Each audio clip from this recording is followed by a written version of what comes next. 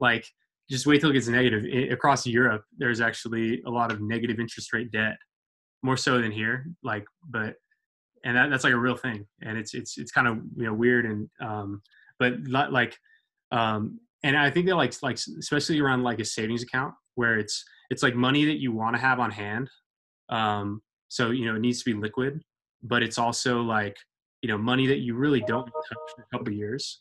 Um, like cryptocurrencies are a really good solution um, to that because like while you don't well I mean there's some cryptocurrencies that do enable you to earn interest on your crypto, but with like things like Bitcoin, which I view as like pretty much like the primary like savings like crypto, um, like just because it's been around the longest and it has the most liquidity, meaning the most people are buying and selling.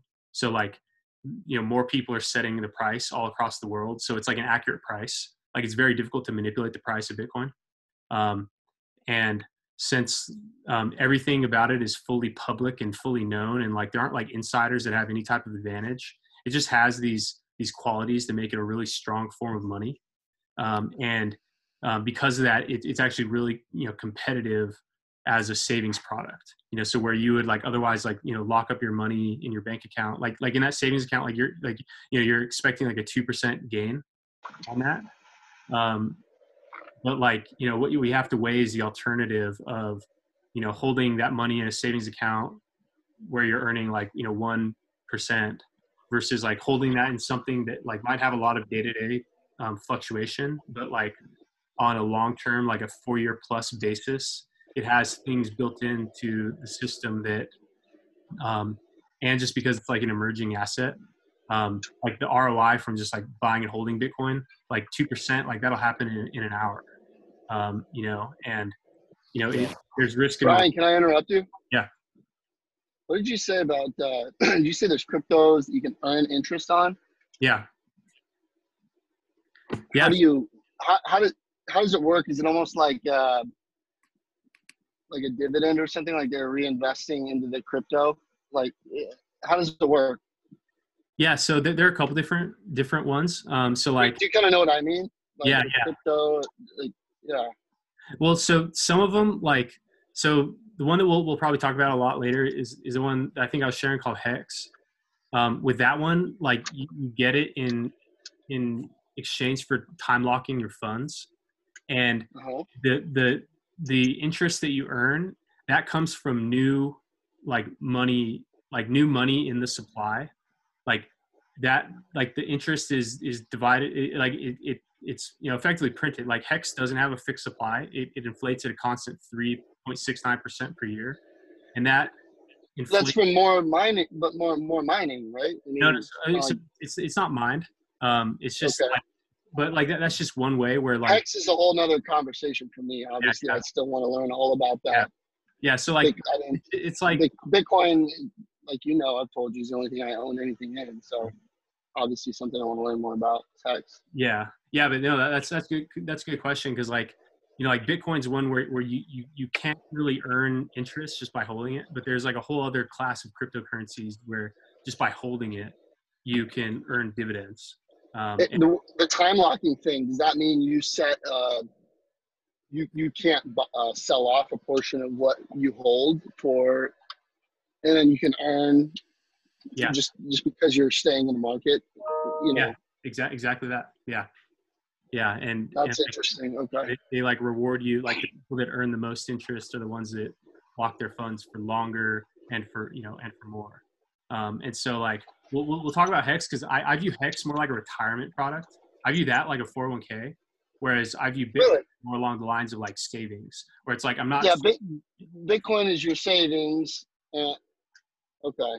Yeah. And Hex is like more of your nest egg, a retirement account. Yeah. That's because like I view Bitcoin on like 4 to 8 year time horizons, like Mm-hmm. whereas like my Hex, like the majority of my time locks end between 8 and 15 years, and so like I view that as like kind of like how you would a 401k, and then like the Mm-hmm. just like the Bitcoin as the savings, and it's a like while you don't earn interest just from holding Bitcoin, just by having it as collateral, you can get a really good line of credit. It's just like a secured loan, and that's what makes it like really powerful. Where like because it's so liquid and Institution would offer a line of credit with a Bitcoin as your collateral. yeah, like there's a couple like here I'm gonna go ahead and share the screen so we can log this, but I'll pull up a couple of these different products that like if you have Bitcoin as collateral, you can here, one sec, let me pull up my browser. You can pull, you can just get an easy like no credit check, no questions asked, line of credit, and it's like this is one of the biggest areas of growth in just like the crypto ecosystem is this whole notion of borrowing and lending. Did you do this for? Can you guys see my screen? No, not yet. But can you do this for a HELOC as well? For a what? Like a home equity line of credit? Oh, yeah. So like kind of how you can borrow against your house. Yeah, like you can borrow against your Bitcoin in a similar way. Okay. And Wow. it's, you're the one that answered this question. Like when you're like, say you have a $1 million home, and like what would like say you wanted to borrow like 100K, what would the term like what might terms of that line of credit look like? Do you have any idea? In terms of that line of credit on $1 million home?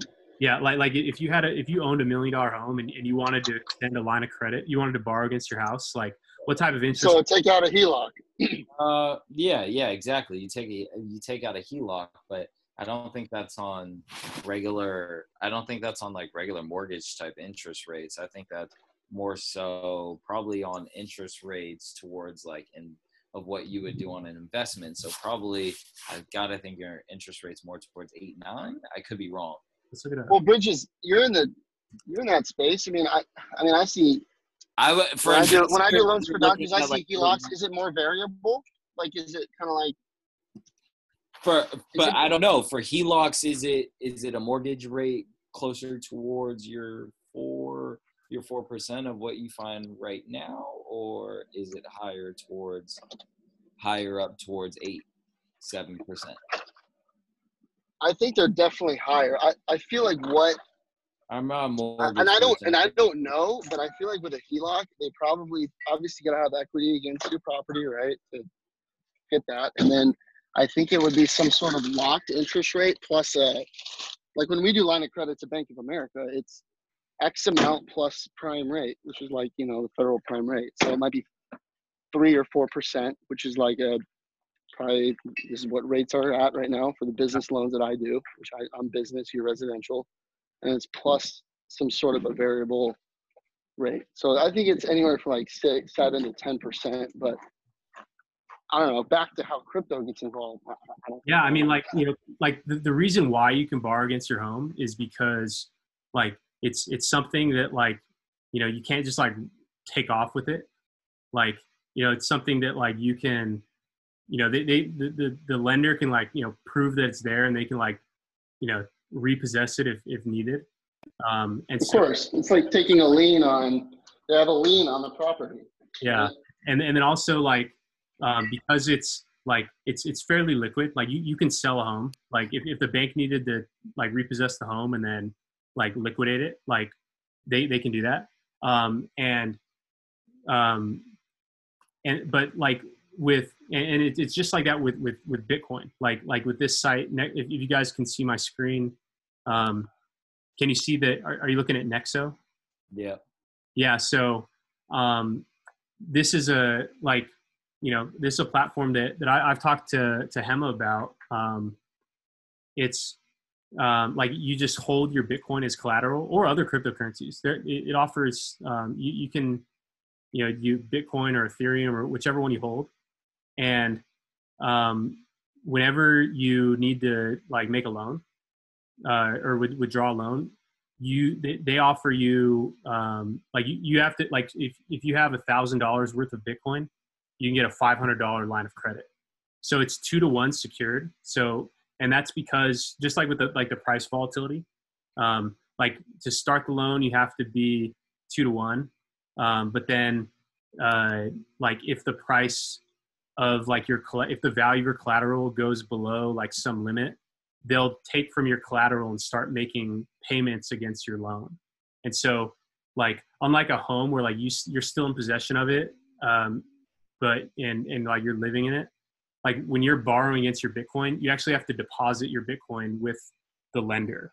And so that's a risk too, though. Like, and it's because like the safest way to hold your Bitcoin is to like, create your own wallet. So don't hold it on an exchange. Don't hold it where you bought it, but to like withdraw it to your own wallet. And then like, that's, so that's what you like, really, you don't want to like just store your money with someone, because they get hacked and it could go away. And like, there's no like reprinting these things to like make people good. Like something like this company has insurance, but like if like the Bitcoin I had on here like got like stolen or somehow lost, like I doubt that the insurance claim would even would cover it, for everybody. And so like there's risk in doing this, but like the reward for taking that risk is that like you can get like right now it's like you can get as low of rates. Well, you said, Brian, you said no credit check, right? So that would be a benefit. And then also, if it's, a little bit better rate, right? I mean, because it's. Yeah, like this, you can get as low as 6%. So that's if you like, so Nexo, they have their own cryptocurrency. It's called Nexo token. And if you hold Nexo, you can get like a discount on this interest rate. And when you're holding it, you actually get some like, it's a coin that I don't really have much of. But it is like another one that's like you can like earn interest on holding it, because by holding it, you get some of the interest payments. Like you get a cut of the revenue from Nexo. So they make a loan, and then by holding Nexo's crypto token, you can get, you can get paid from that. And so they try to incentivize people to buy and hold Nexo by offering like, really low interest rates to Nexo holders, and by offering the revenue. So Nexo itself is a lending institution, but it's like, and this is what I don't know enough about these other cryptos. It's just how like the Nexo coin powers this company or whatever. Is like, it's like their pot of money, right? Like the Nexo coin doesn't really do anything. It's just kind of like it's an incentive. Yeah, just like an incentive. It's like. It's like with this one, it's kind of like a. But if you hold it, that's how they can lend it, right? Well, so they're not lending Nexo. They're lending dollars. So money. Yeah, right. you put Bitcoin or Ethereum or like you can do a lot of different ones. You can hedge any of your crypto to get money. Get cash. And you can withdraw. You can either get a US dollar deposit to your bank account, or you can. Okay. You can withdraw. So it'd be 2-to-1 now. 2-to-1. You can withdraw a stable coin. So like that's a whole class of cryptocurrencies that are like pegged to the dollar. So there's one called Tether. There's one called USD coin. There's one called DAI, DAI. There's a whole handful of these like dollar pegged cryptocurrencies. And so you can like, so because people use these for, a variety of reasons. Like, you could be borrowing, like a major use case of this is trading. So like people will like put money, like they'll have a bunch of Bitcoin, and then if they see an altcoin that they want to invest in, they'll just, put their Bitcoin up as collateral, withdraw a loan in dollars, take those dollars over to the exchange, and then they'll buy that other altcoin. And then, so say you took out a $500 loan and you bought $500 of Dogecoin, and if Dogecoin goes up and now your $500 is worth $600, you only owe the $500 that you borrowed plus the interest over that time. And so that like $600 minus the $500 plus interest, like that's your profit. And so like, But what would be the difference of just exchanging your Bitcoin for that other altcoin or whatever you're saying? On some sort of what's the benefit of borrowing? Because it, like, if you think Bitcoin's also going to be going up in value too, like if you want to have both, because because it spreads out how long you have to pay it off. Like you can pay this off over like 2 or 3 years.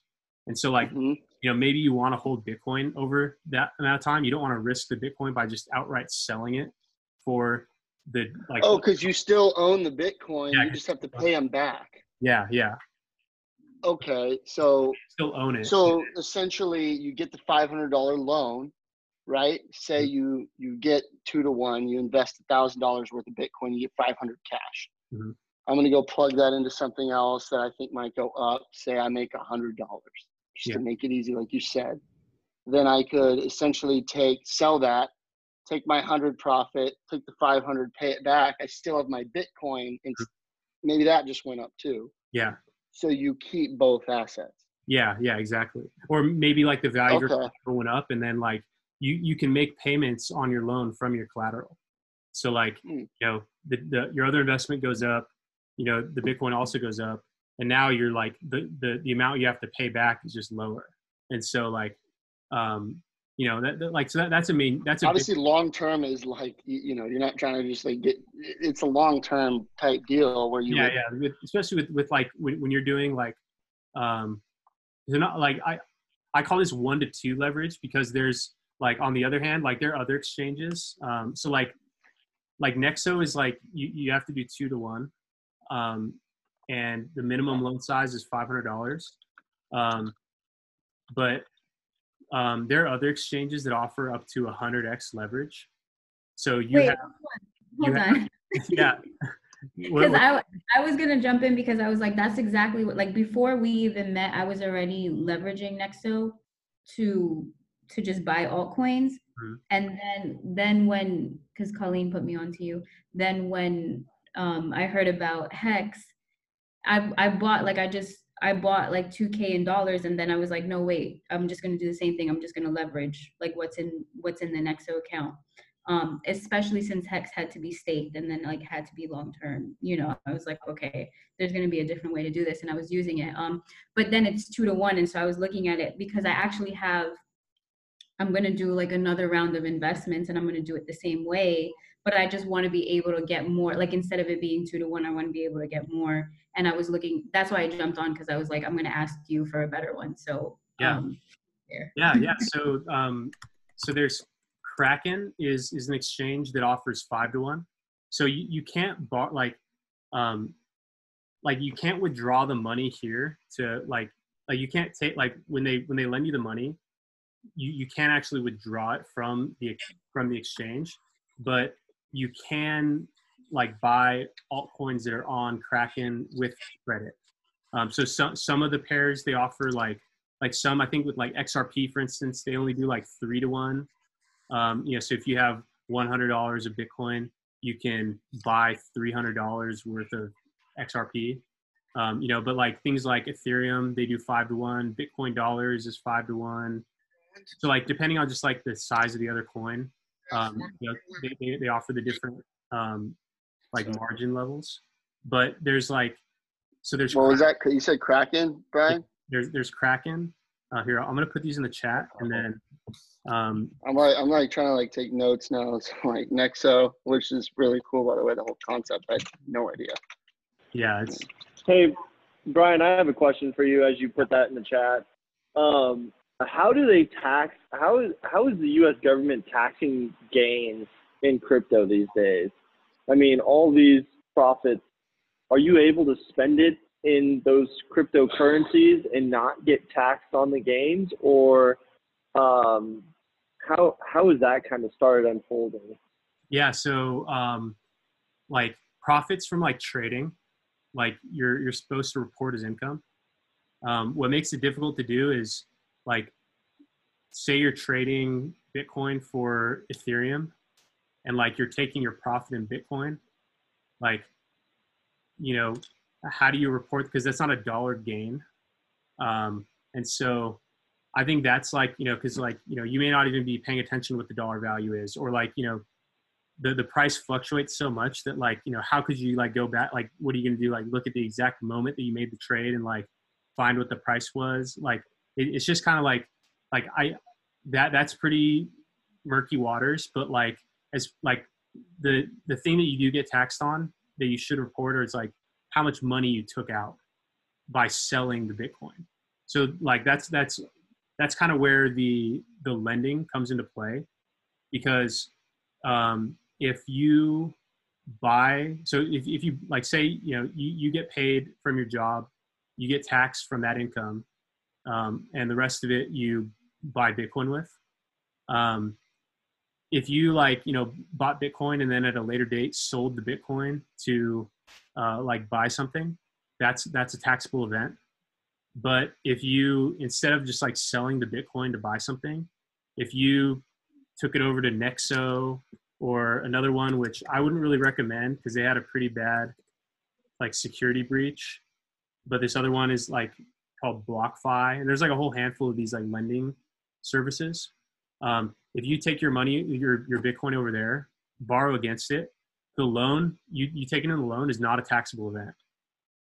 And then when you repay the loan in dollars, like, you know, say you're repaying with like the dollars you're getting from earnings, so you're getting taxed just from having earned the dollars. You know, maybe your employer, like you're withholding it, but you're not taxed when you're repaying the loan. And so a way to like spend your cryptocurrency without, or just, you know, and limiting the taxable events is to borrow against it and then, you know, use that to buy, you know, whatever you want to buy, and then just pay back the loan and then take possession of your Bitcoin and then don't sell your collateral.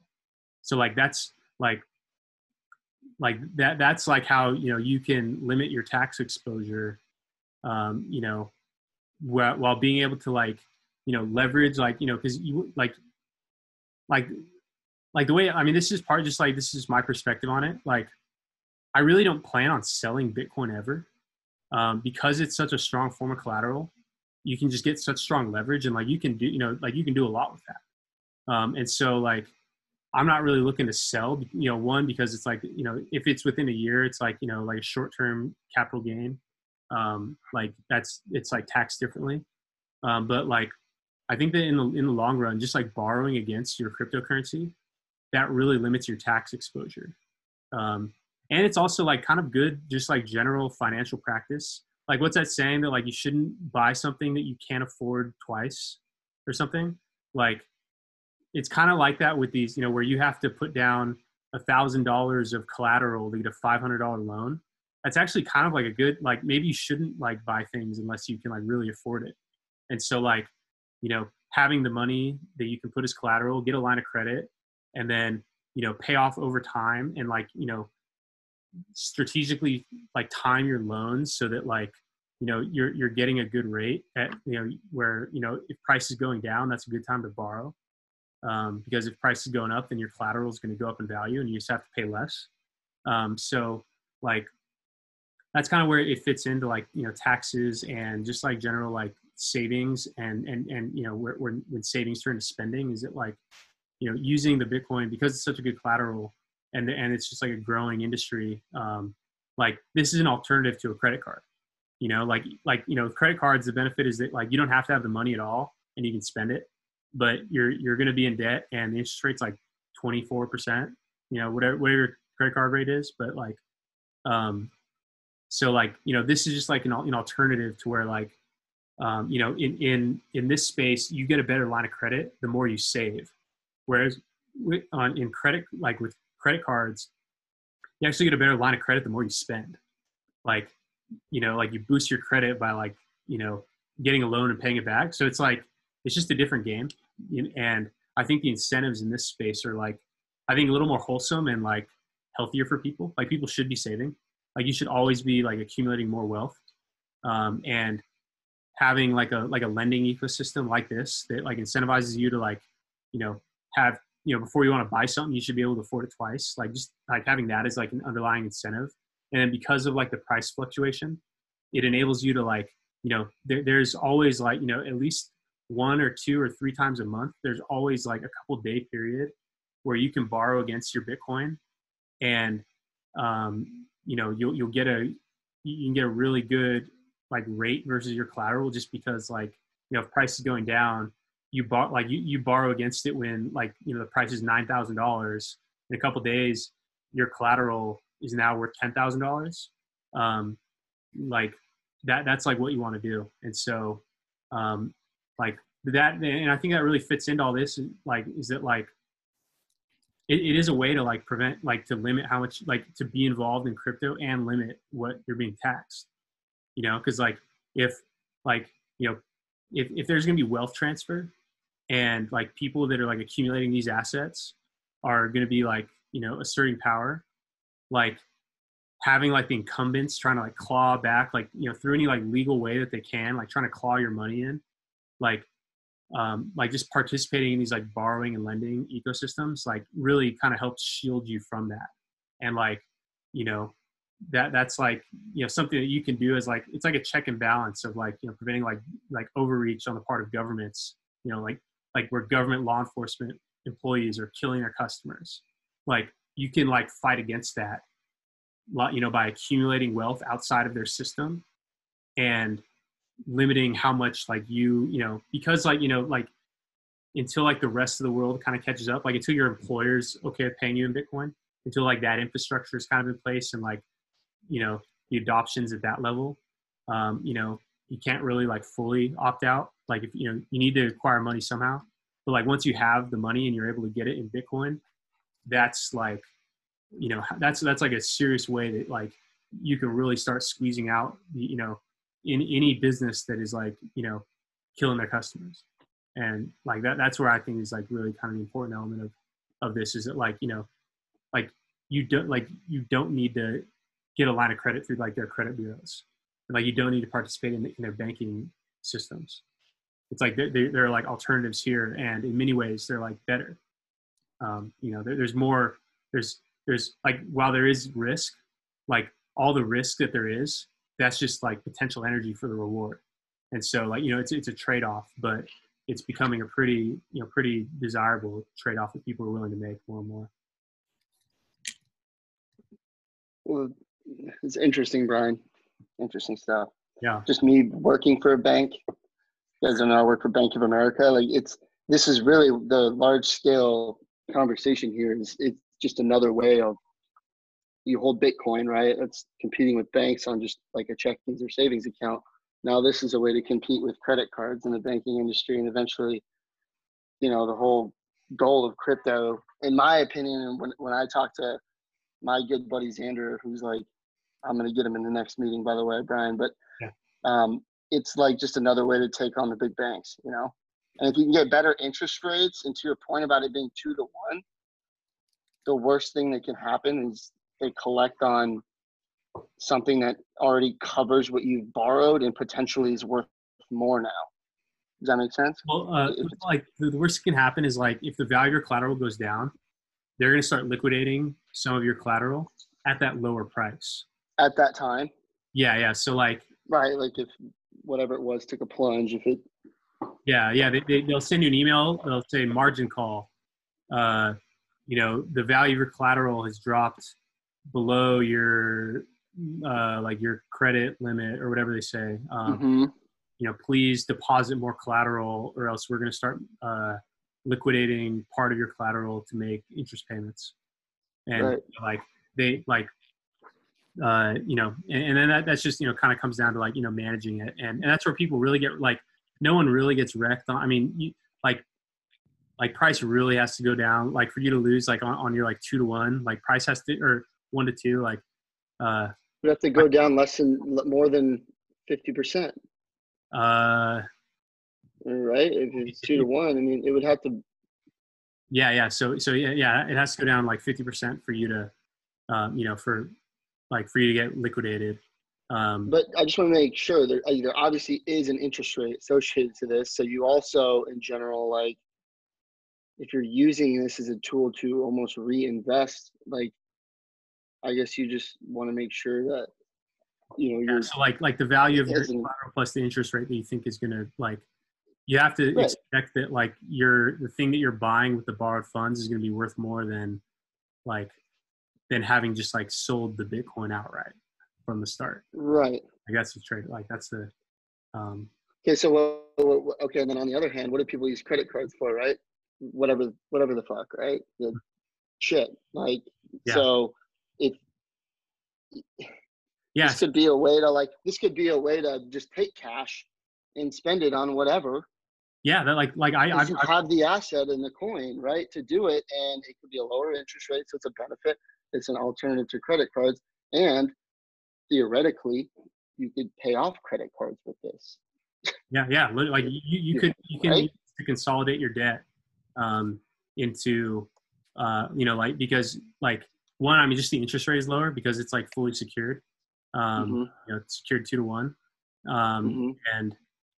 and like, you know, you can pay it off over like a long period of time, and like there's no like minimum payment, like there's no like weird fees or anything, and so like Which is the best that's a great point, which I didn't really consider until you brought that up. But like, yeah, like as far as like debt consolidation goes, like, you know, I mean, usually people that are in a lot of debt for someone right now, and we're having a crypto conversation, like someone wants to get out of debt and start investing, right? That's the goal. Like we all want to be debt free. I want to, until I buy a home, I want to just be able to have a mortgage. I don't want to have a car loan. I don't want to have credit card debt. Like if someone wanted to consolidate, it could be a very good solution to that interest rate wise, right? And yeah, if you own a lot of crypto, because but the end goal is to not have debt, and then you're just using it as an investment tool, and what's the worst that can really happen? You know, yeah, we're seeing is just I don't know. Can go down, and like, you know, but like when the price goes down, it's, you know, it's kind of like a double-edged sword. Like yeah, we all get excited when the price is going up, but when price is going down, you can start thinking, okay, now this might be a good time to borrow against my Bitcoin. You know, like, oh, I like, you know, like when price goes up, that's when you pay down your loan. When price goes down, that's when you borrow against it. You know, or you buy, like buying, like you can kind of treat buying and borrowing against it kind of in the same one, and like selling and like paying off your loan. That's kind of like the same activity. Like, you know, you want to borrow. It's taken me you talking about it to like really wrap my head around just the theory of this, and it makes perfect sense, because your price goes down. Say Bitcoin went 5K per Bitcoin. Okay, they're still going to give you, you know, whatever you want, the 2 to 1, and then you just hope at that point when it goes down, it'll be a perfect time to do it, because you don't lose that asset, and inevitably it's going to go back up. Yeah, like so many people, like when they see the price going down, like they start thinking, oh my god, I gotta sell.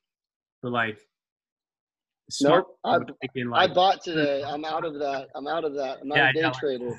I'm not a day trader. Bitcoin is like, for me, it's like the only crypto I own.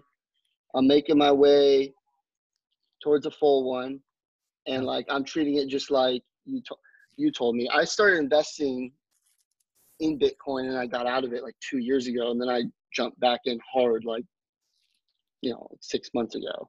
Yeah. So I'm excited to see where it goes and everything. And I mean, I don't know. I used to dabble in Litecoin too, because I used to think the future was like Bitcoin's your long-term savings, and Litecoin is what you go pay.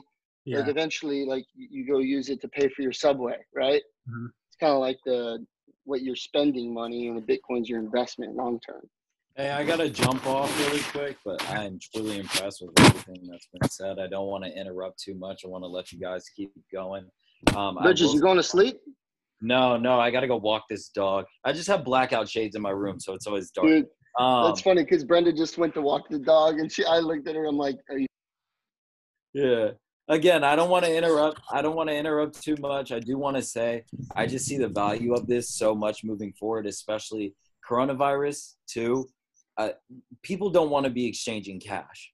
So it's just more of a reason to put everything on an electronic grid and have more of a reason to have cryptocurrency. I think there will be more platforms and much more resources for people to regularly use cryptocurrency as we make our way forward. I think you guys are just the pioneers of it, and I think it will pay off.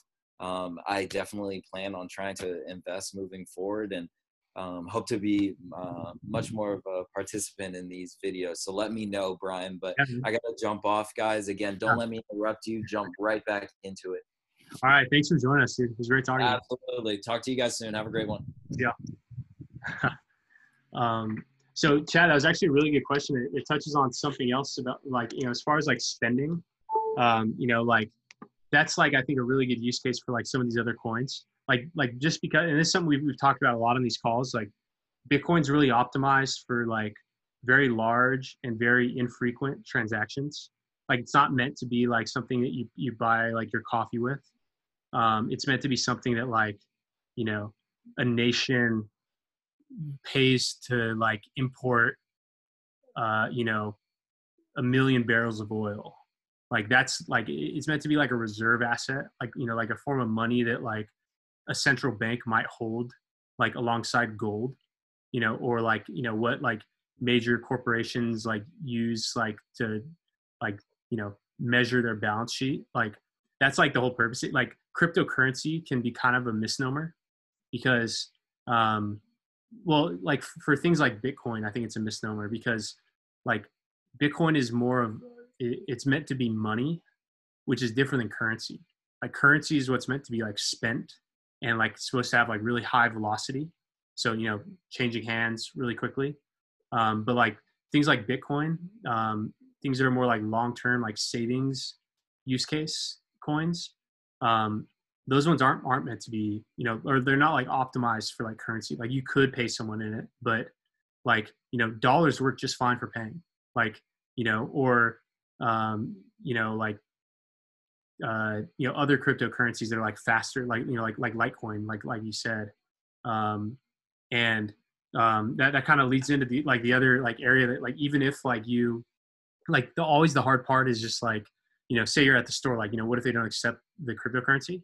Like that, like, cause in many cases, like businesses like, they're not really losing out on anything by not accepting it because they can always just buy it. Like most businesses aren't, they just don't have the wherewithal to like buy and hold Bitcoin, or any cryptocurrency.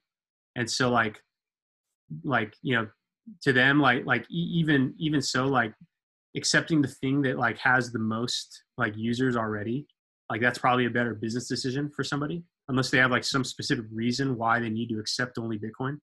Like maybe like a can't like, like Daniel and Colleen like work in, like in the cannabis business. And like, that's like an area where like their finances are suppressed. And so like in that setting, like, there's like a reason to like, use a different payment system. But like, if you're just like a regular store, like Visa and MasterCard, like those work just fine. And those aren't really like part of like the systemic problem. Like that's just like the payment rails. And so like, using cryptocurrency for like payment, like an option that I think is really interesting. They actually have one coming on Nexo, is this whole concept of these, they're like prepaid debit cards that you load with a Bitcoin wallet. So like Nexo, I'm waiting on the Nexo card to come out. One that I actually have it's called the BitPay card. I actually have this one right here. So if you, can you see my face? Yes. So I don't want to show you guys my card, but like, this is like it's a prepaid debit card that you can load with, just with Bitcoin. So like, say you go to Nexo, you have Bitcoin as collateral, you take out a loan in, the one that I use is USDT. So, so this is Tether. Let's see where we can find the chart of Tether. Yeah, so like you borrow in Tether. So it's like, pegged to $1. It's like right around, it goes up and down, but it's like it's $1. And then with the Tether, you like, you know, buy some Bitcoin, and then you deposit your Bitcoin into your BitPay wallet. And then you load your debit card, you know, so you load this card with money from that. So in that moment, you're selling the Bitcoin to like load this debit card. And then you can like take this to an ATM and you get cash right there. And so like the actual time between taking out a loan on your Bitcoin collateral to the time where you can actually like spend it either on this card or like even like this supports ATMs. That time is actually really, really small. So like, you know, like as far as like spending it goes, like for me, like I don't spend Bitcoin. I just spend dollars that I don't put into Bitcoin. Like I always, you know, keep like, you know, opting out of this doesn't mean that like, you know, you have to have like 100% out of it. Like until that's like really necessary, until like it's difficult to spend, or like the opportunity cost of holding the dollars is like that great. Like, you know, if like the dollars are devaluing so fast that like you don't want to hold them at all, like maybe then like, you know, but like, you know, like for like your daily expenses, like, you know, keep the dollars that like, you don't want to be like selling Bitcoin to be like paying for stuff. You just like can view that as like, that's money that you like just aren't going to put into Bitcoin.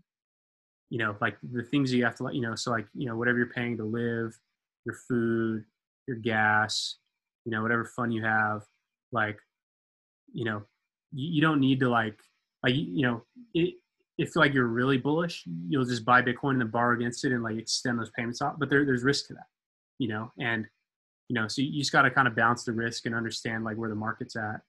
But like things like BitPay, like with this card, like I think this is probably what spending Bitcoin and crypto looks like, is where you're not actually spending the crypto. You're, you know, you have a card that's linked to a Bitcoin wallet, and on the back end, your Bitcoin's being traded for dollars as you're spending on the card.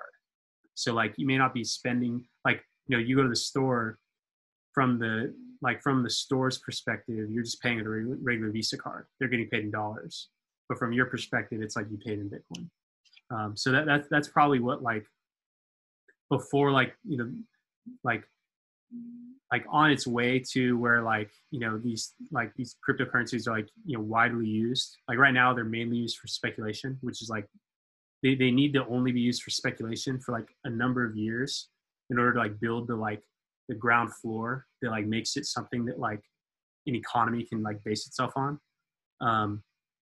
But like, you know, probably the first way that people will be spending is just like easier ways to like spend it. And so, Brian, can I interrupt you for 1 second? Yeah. So so that credit card that you use, you're like, do you use that for big stuff? Because you don't spend your Bitcoin for anything, do you? I barely use it. I've used it like Just to show off. Yeah. So the thing that I've used more. Yeah. So I just wanted to like see how it worked. Just to flex. Yeah. Like just like, you know, just trying to learn the technology. I actually don't like flexing. Like I don't really want to use it because like I don't want to like put like a target. I don't want people like try to, even though like literally if someone like tried to like rob me of my crypto, they wouldn't be able to get it. Like, you know, so like they'd really have to, like, no matter how bad they like fucked me up, like it's very difficult to steal. You know, like I don't even like store it in a way that like you could come to my house and take. Like, you know, you have to know like, you know, where the keys are divided and like, you know, what, like how to do, like, it's not like, you know, but like, you just don't want problems. And so like, I don't really like, even though, you know, I'm like fairly public online as far as like promoting financial literacy around this topic. Like sometimes I like that's part of the reason why I don't necessarily spend that much on it, is because it's, you know, like I don't necessarily want like just this like random guy at this restaurant to like think that I might have Bitcoin that he could like try to extort out of me. Like, even though it'd be really hard for him to do that, like I just don't want that situation. So that's kind of part of it. And then two, like, you know, like I said, like rather than like, you know, because in that moment you're like selling Bitcoin, like I would rather just spend dollars that I haven't put into Bitcoin then like use this. But this is like more for like emergencies. Like if I have like a big expense that like I need to like, you know, take out a loan to do, like the fastest way for me to like take my Bitcoin that maybe I borrow against till I get, you know, like say I like for some reason I need to like spend like a couple $1,000, you know, that, and like I don't want to, you know, maybe like the price of Bitcoin's like low and I don't want to sell. Like I just mainly have this as like a way to quickly get either physical cash from crypto, because you can use this at an ATM, or like if I really need to like spend it and like, you know, and you know, I'm not holding enough dollars to like cover it right there. Like that's what I kind of have this for.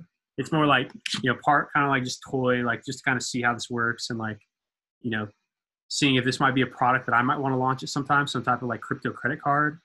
But like, you know, it's kind of like more for like emergencies. Like I rarely use it. Like I can't even remember last time I used it. But it is an you know, people do use it. Do you see yourself using the Nexo card then as that comes online? Yeah, because I think that would like if you could borrow directly into that.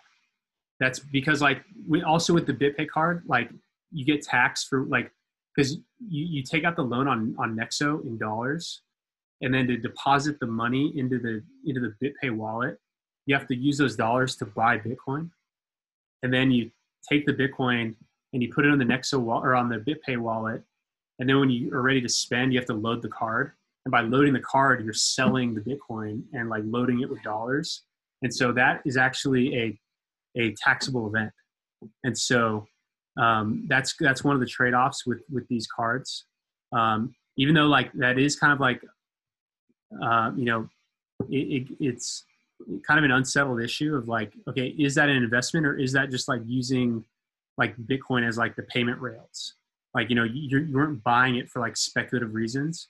You're buying, like you only bought the Bitcoin for its transactional use case.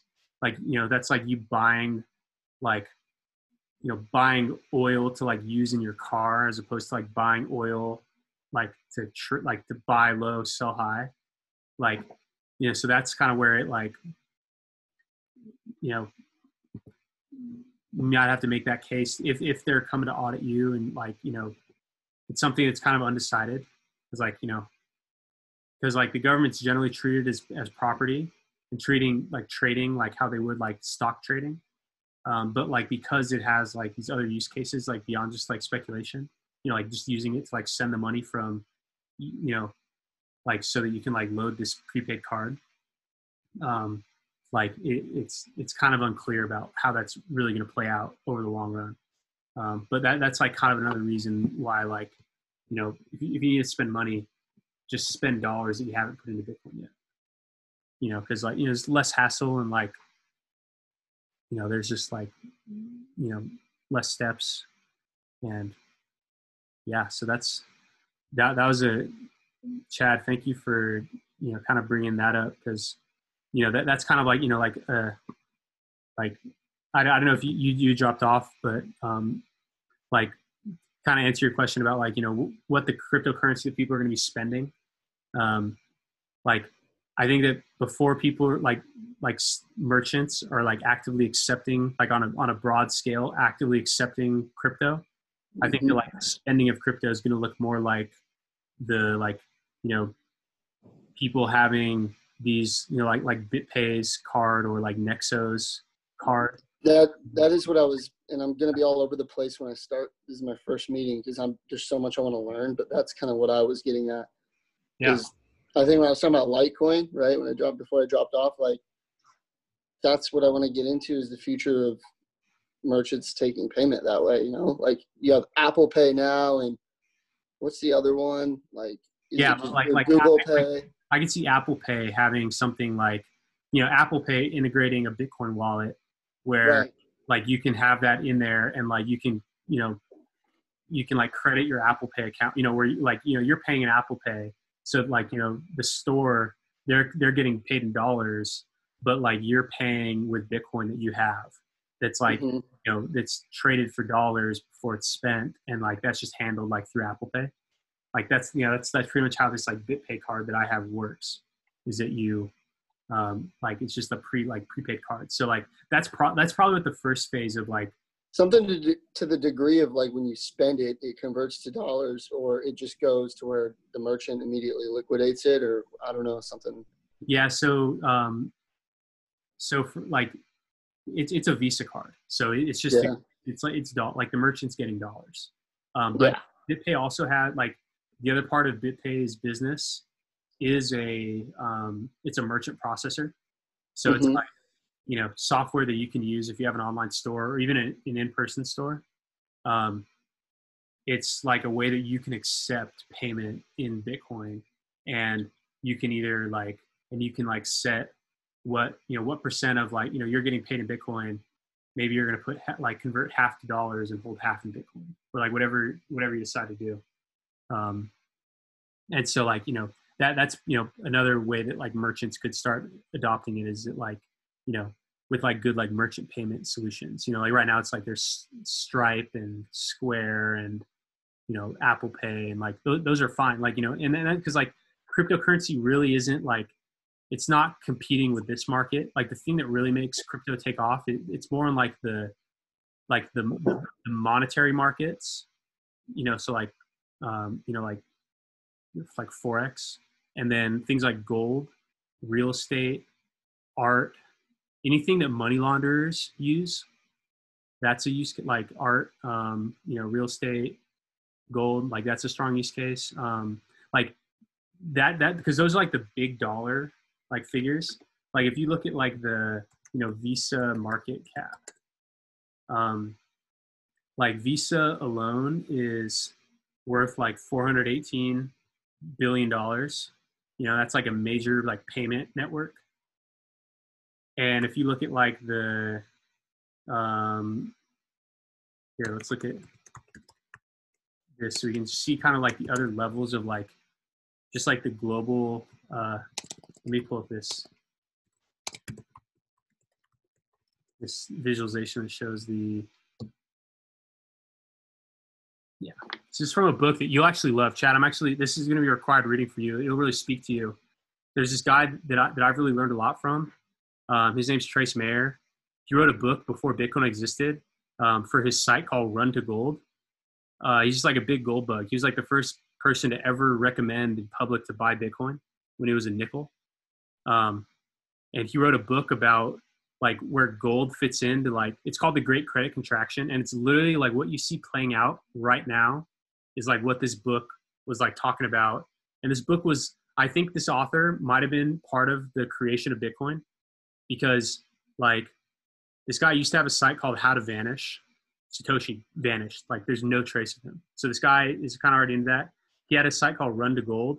He's like, he has like these podcasts going back to like 2006, talking about like how gold is like the solution to like the global monetary chaos.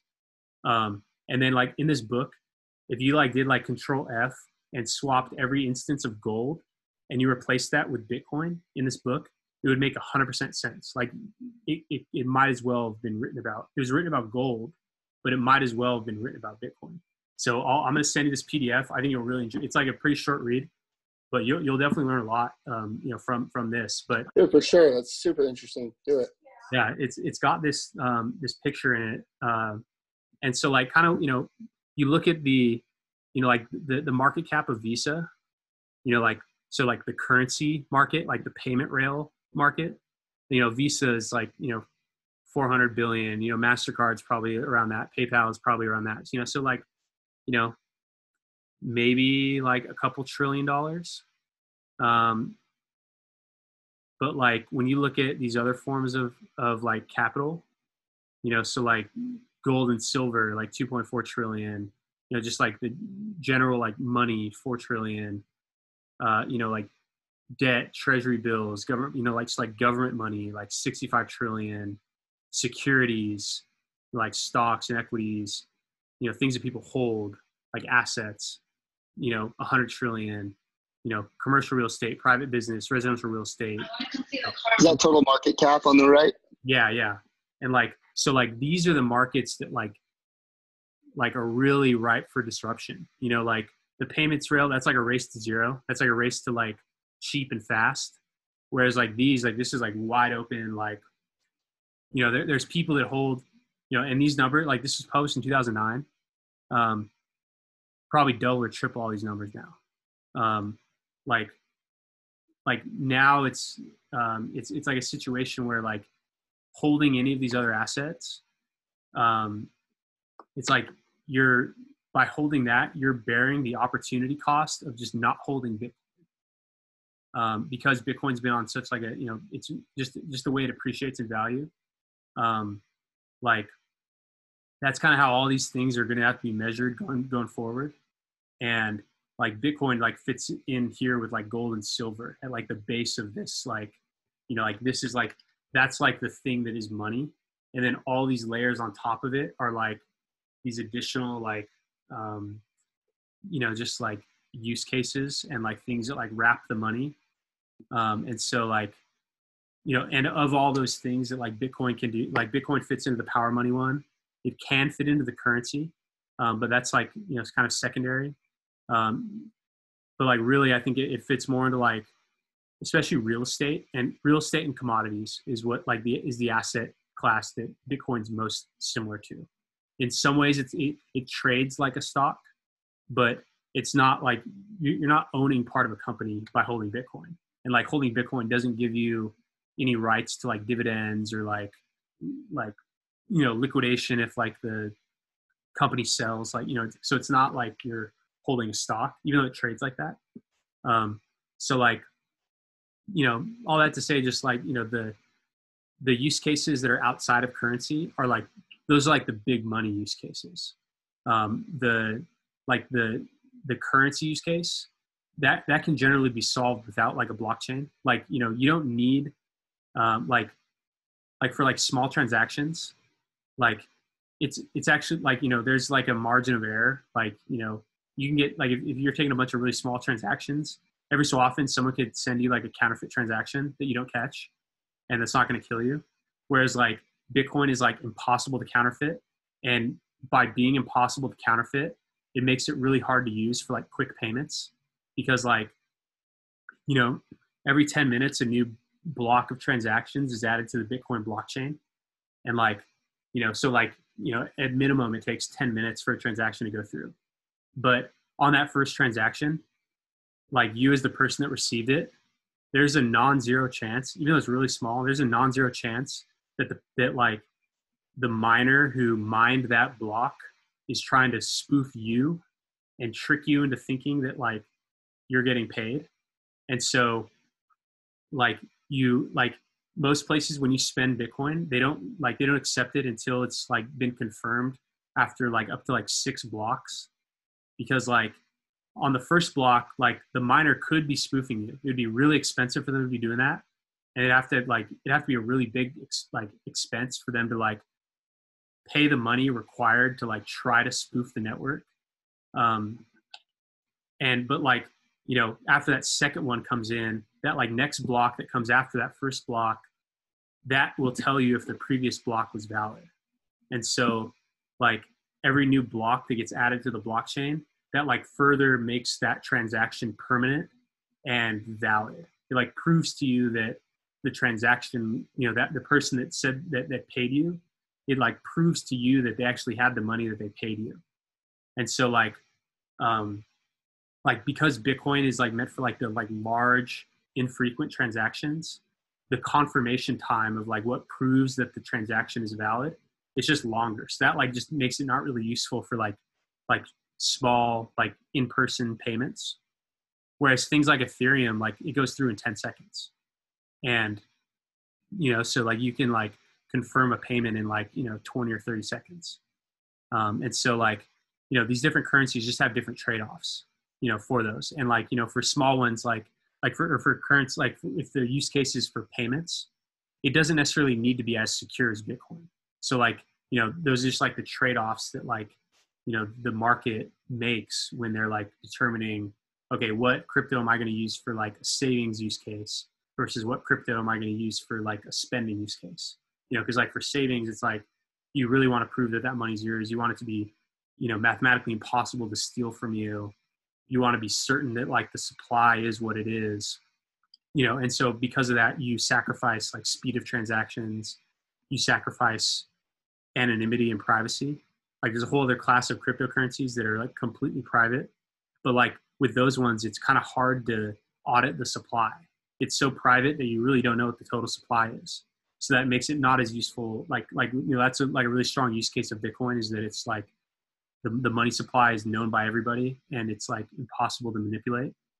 Whereas like, these other like privacy based currencies, like privacy coins, they call them, it's harder to like measure the supply. And so it doesn't really, so like those ones are used for currency, but like they're not really used for like savings. And like I focus on the ones that are savings because the price goes up when people buy something and then don't sell for a long period of time. And so like people that are buying something just to send it because it's like fast to send, they're actually buying it with the intent to sell it. Like you want to invest in things that people are buying with no intention of ever sending. They want it. They don't want to send it to anyone else. Like they want to be in possession of it. And so like that's how like the currency ones are useful. And like the most commonly used cryptocurrency is actually Tether. So the one that like you borrow on Nexo, you can either get it deposited to your bank account or you can get it in Tether. Tether is actually the most like widely used cryptocurrency. And that's because people use it for sending dollars overseas. Like people use it kind of like an international Venmo. And then also it's like how people like who are like crypto traders, like, on one exchange, like it's like where they arbitrage the exchange rate difference between two exchanges. So like on like Coinbase, maybe the price of Bitcoin is $10,100, but on some other exchange, the price is, $10,400. On that other exchange, maybe someone will sell Bitcoin for USDT, which is a cryptocurrency that runs on Ethereum. They'll send that USDT to the other exchange and then buy Bitcoin with it at that lower price. And so like Tether is kind of like the rails for like sending money between exchanges for people to trade. But because it's like built on Ethereum and it's like meant for like transactions, like you don't expect it's literally pegged to the dollar.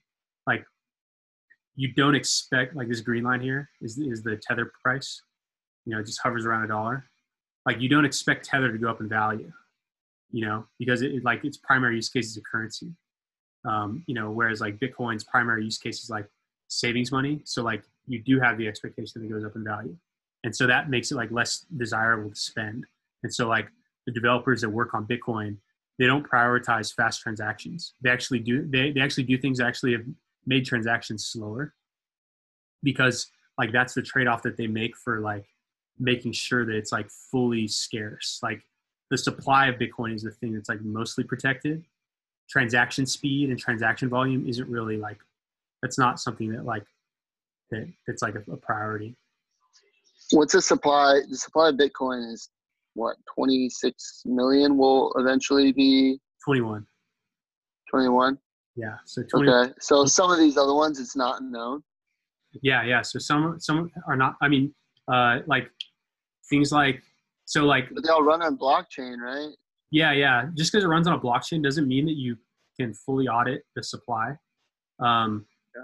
And like some coins don't even like the transactions run on a blockchain, but like the coin itself is like actually run outside of a blockchain.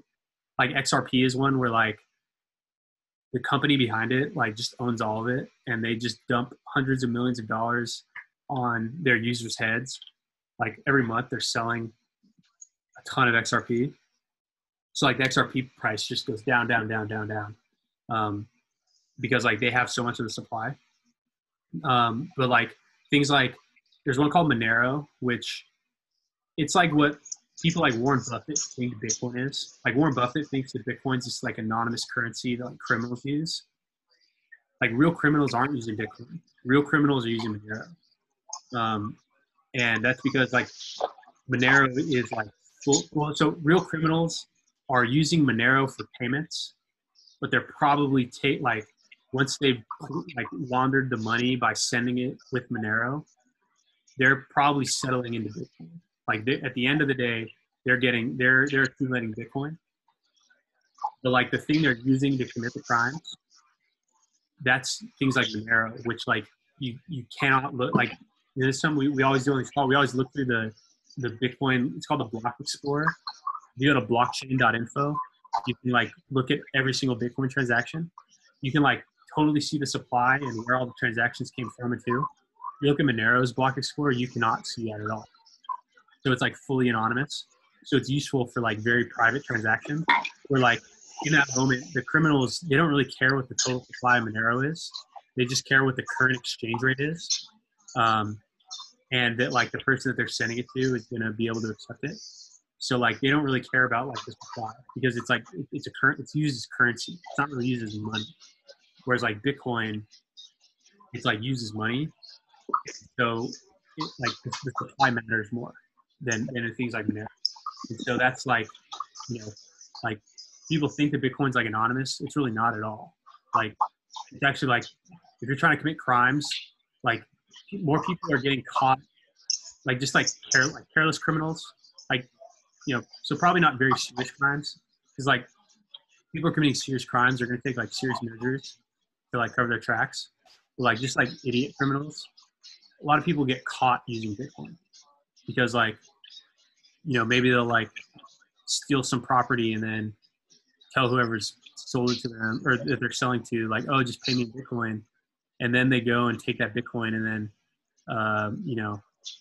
deposit it on their Coinbase account that they like use their real ID to set up. And then now like the Bitcoin transactions from like that stolen property are like linked to your Coinbase account. And if they have a warrant, they can go to Coinbase. They're located right here in San Francisco and they're so like people have been caught with like having stolen funds, especially like, there have been instances of like cryptocurrency exchanges getting like Bitcoin stolen from them, and they just follow the money because you can. It's like fully public; anyone can see it. So a lot of people actually get caught up by using Bitcoin for crimes, which is pretty interesting to. That's actually crazy. Yeah, that's crazy. Yeah, but yeah, and like. But in general too, like from what you've been saying, like. I get the overall trade-off between efficiency or transaction speed versus, yeah, I mean that makes total sense.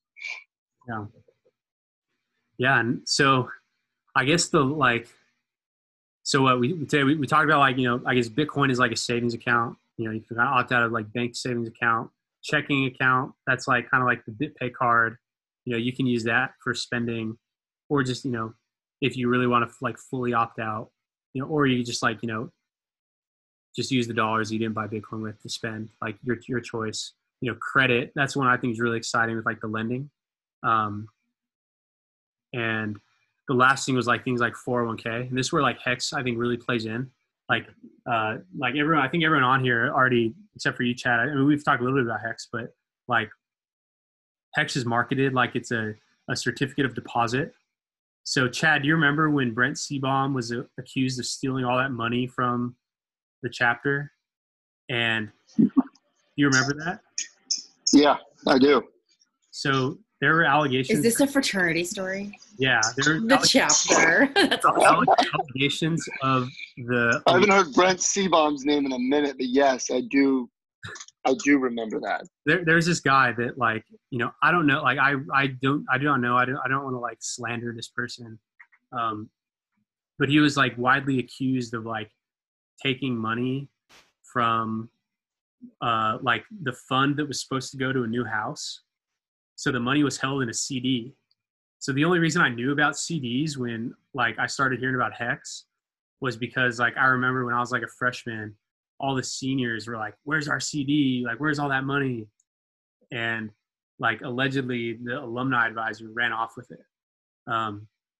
So like, I knew about CDs from that. So like, that's what Hex is marketed as, a CD where you like lock your funds for a set amount of time.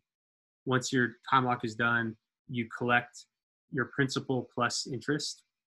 And like, I think that's like a good way to frame Hex. But like with Hex, like just the more I like, have like gotten involved with like the ecosystem and like really like start like modeling like kind of like the rate of return on like your time locks. I think it's actually more like a 401k as opposed to a CD. Like CDs are really just like alternatives to a savings account.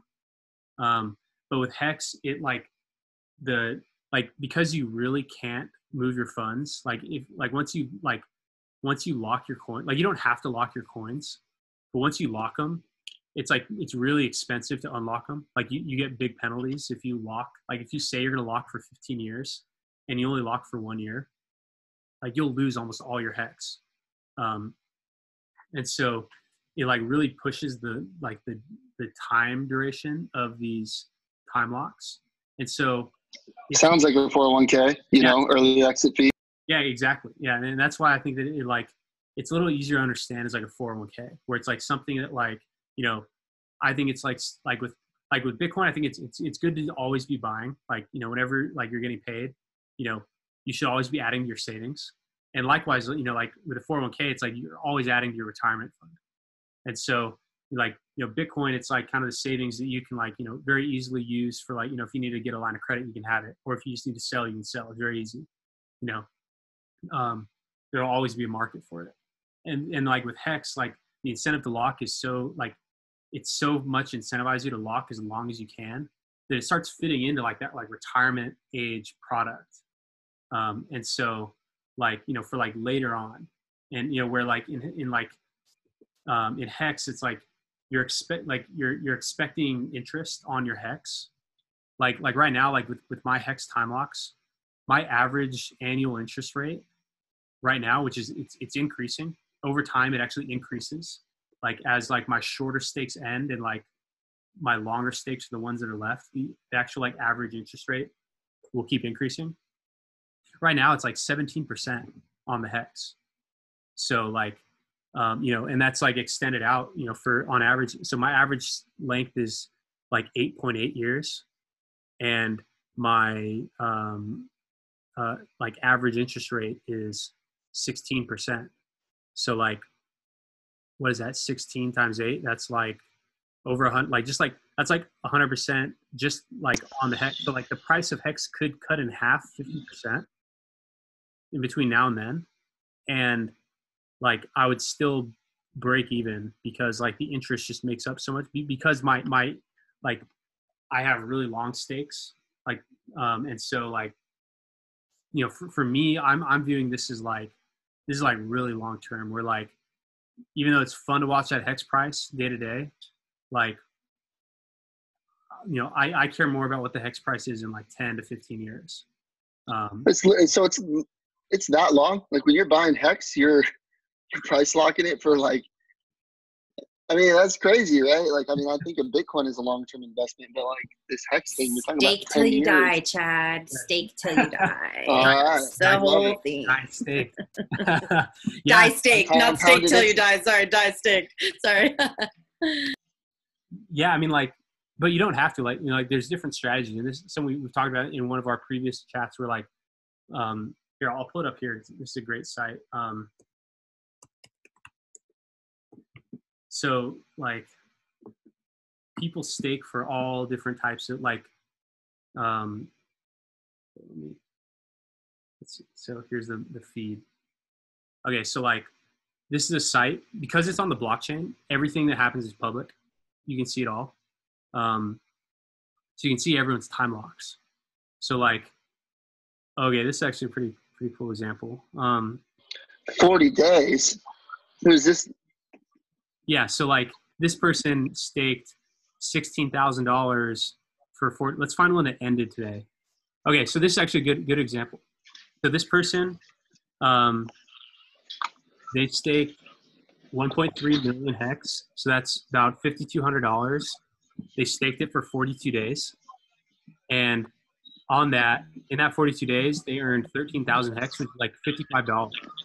So 55 over 5,200, they earned just like a quick like 1% on their stake just by having their Hex. Like it's still in their possession, because like you're not like depositing it somewhere. the way this works, like I shit you not, it literally gets sent to an address 0x000000, like 28 zeros.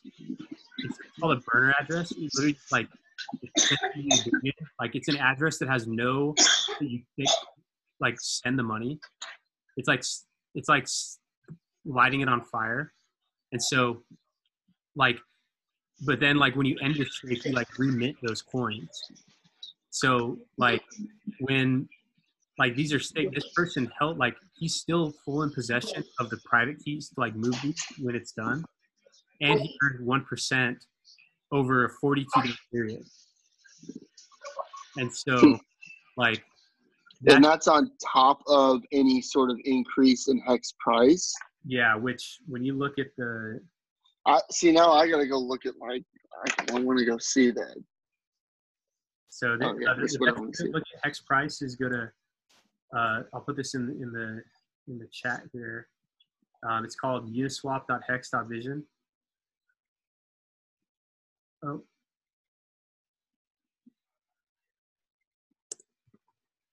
So you'll see we're in a nice dip right now. Unless price, oh, it's already been rebounding. So like,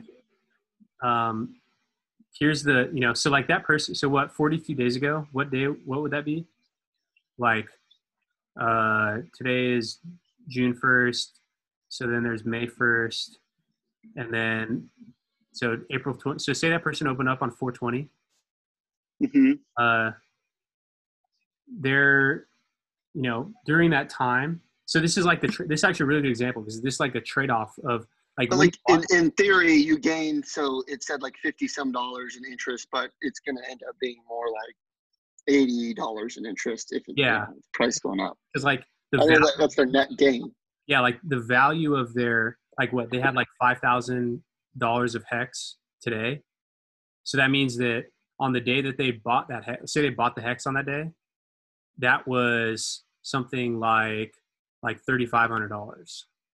And then, so the value of their principal went up 67%. And then the 1% ROI that they got on that, like, I guess like that didn't go, because it's like, that was just like minted when they closed their stake. But like, so during a time lock, the value went up this amount, and then plus they got the interest. But the trade-off here, this is a great example. Like during this time, price hit, like during the time that their coins were locked, price had gone up 200%. And since that person had the locked funds, they couldn't sell at this point. Like they, so like the trade-off for like, the guaranteed interest is the opportunity cost of whatever price does while your coins are staked. And so like, that's the trade-off that everyone in the market's making is like, okay, like, so me staking for 15 years, like there are probably gonna be days in that time where like price completely like rips your face off. Like you're just like shocked at like what it is. And I'll just be, like, I mean, even though like I have stakes ending like just about every like 4 months in between like next year and 15 years. So I do have some hex coming back on, in shorter periods of time, but I definitely waited more towards the end. Are you diversifying your stakes, if that makes sense? Yeah, it's like diversifying your stakes. Yeah, it's like just I have some to sell, and some I don't stake. Like of all the hex I have, like 25. So you don't have to stake. I thought you had to stake, or else you're getting hit with like some sort of a. Well, no. What was the thing about exiting early though? Like, so you get hit with a fee. You get a penalty. So if you want to, you can, but you're going to get hit with a fat penalty. Yeah, and some people actually like there's like a break even point where like because a lot of people who bought like down here when it was like nothing, maybe they had longer stakes, or maybe they had a stake ending in a couple months and they'd already served like more than half of it.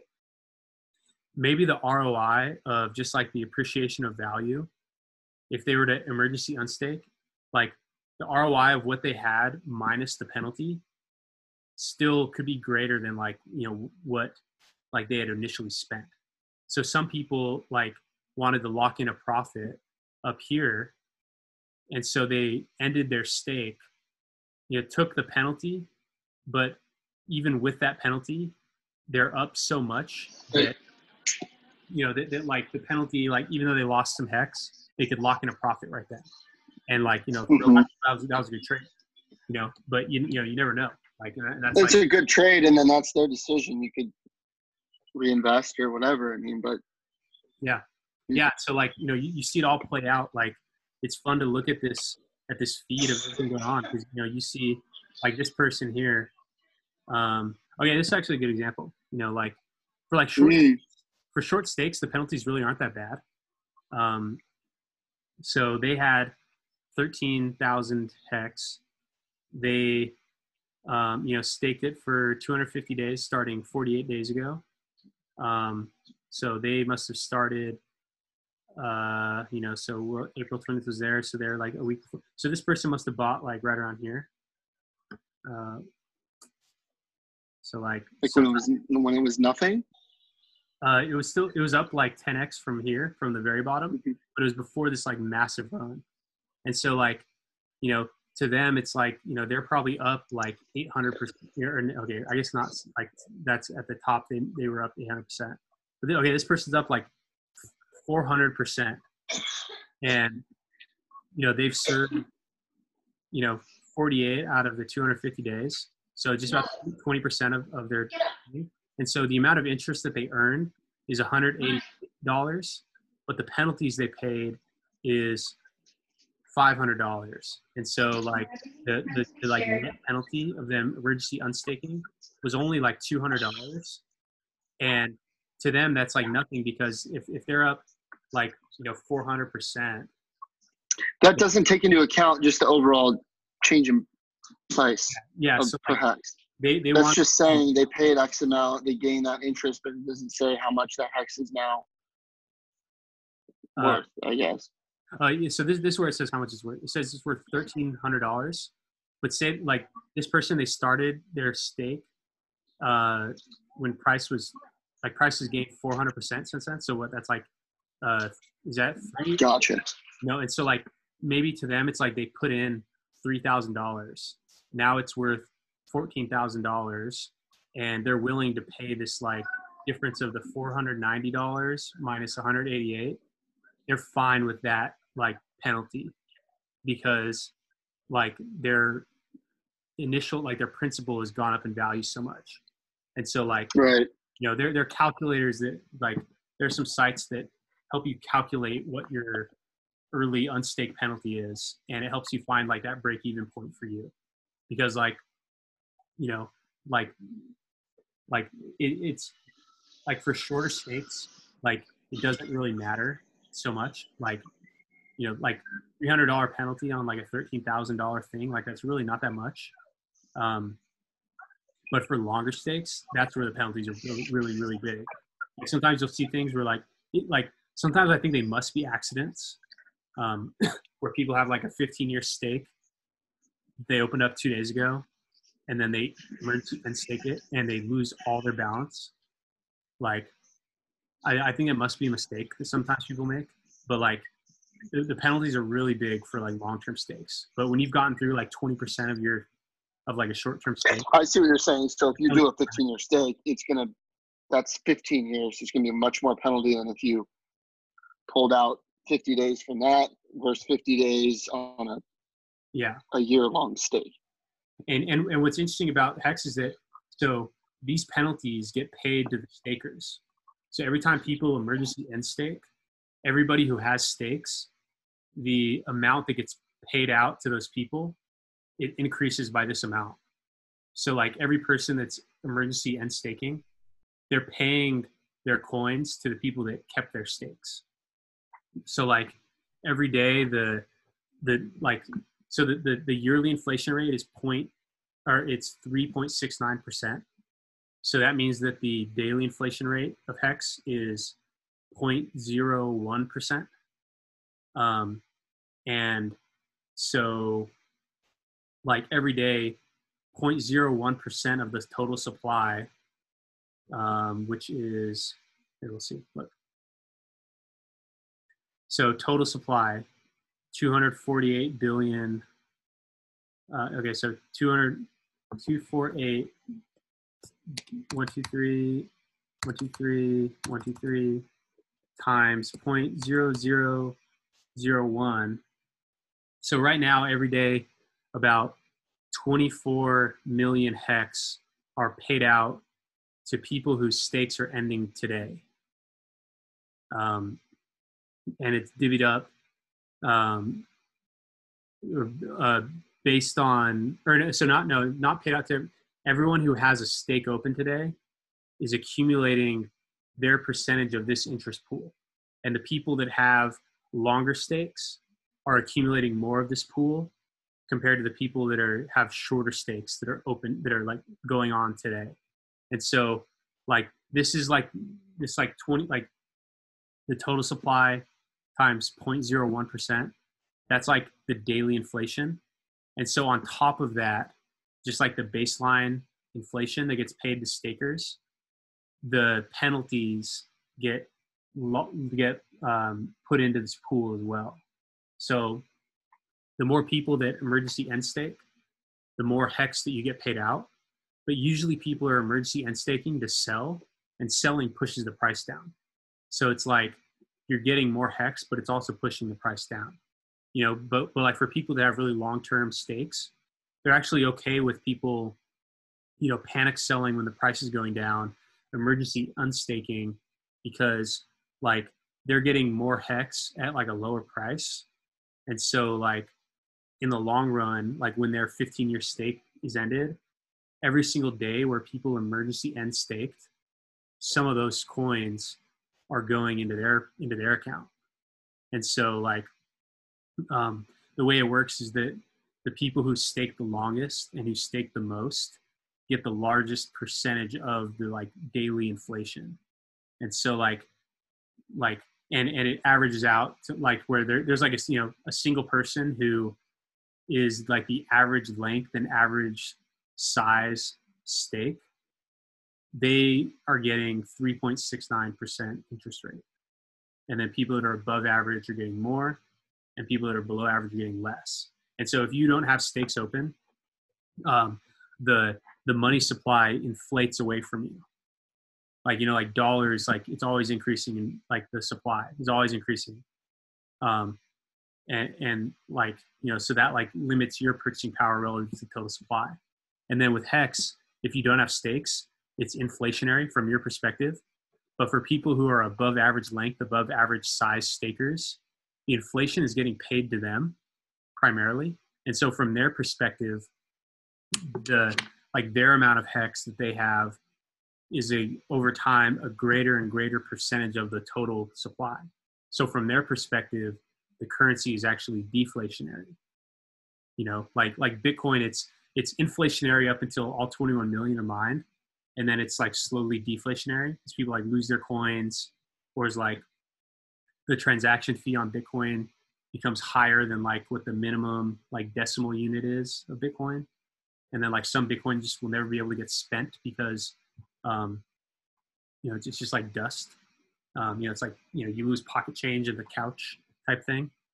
So like Bitcoin becomes deflationary. But like with hex, it's like for some group of people who don't have stakes open, it's inflating, like it's inflationary to them. But people who do have stakes, it's deflationary because they're getting paid the inflation. You know, it's like you're seeing like all the stock prices are going right back up to where they were before. Like all this freshly printed money, like for every $1,200 that people got, Wall Street got like $18,000. So like all this money is going straight into Wall Street, these financial institutions, and they're buying assets, they're buying stocks. So like because like the money supply is inflating at a massive rate. Like you look at let's look at the money supply. I'm gonna need a separate lesson just on hex, like another 2 hours.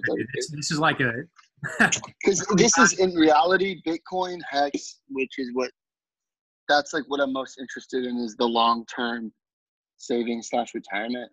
It's just the most to Yeah, get it in now requires makes the no less, sense. like the least skill, because like Seems the most safe.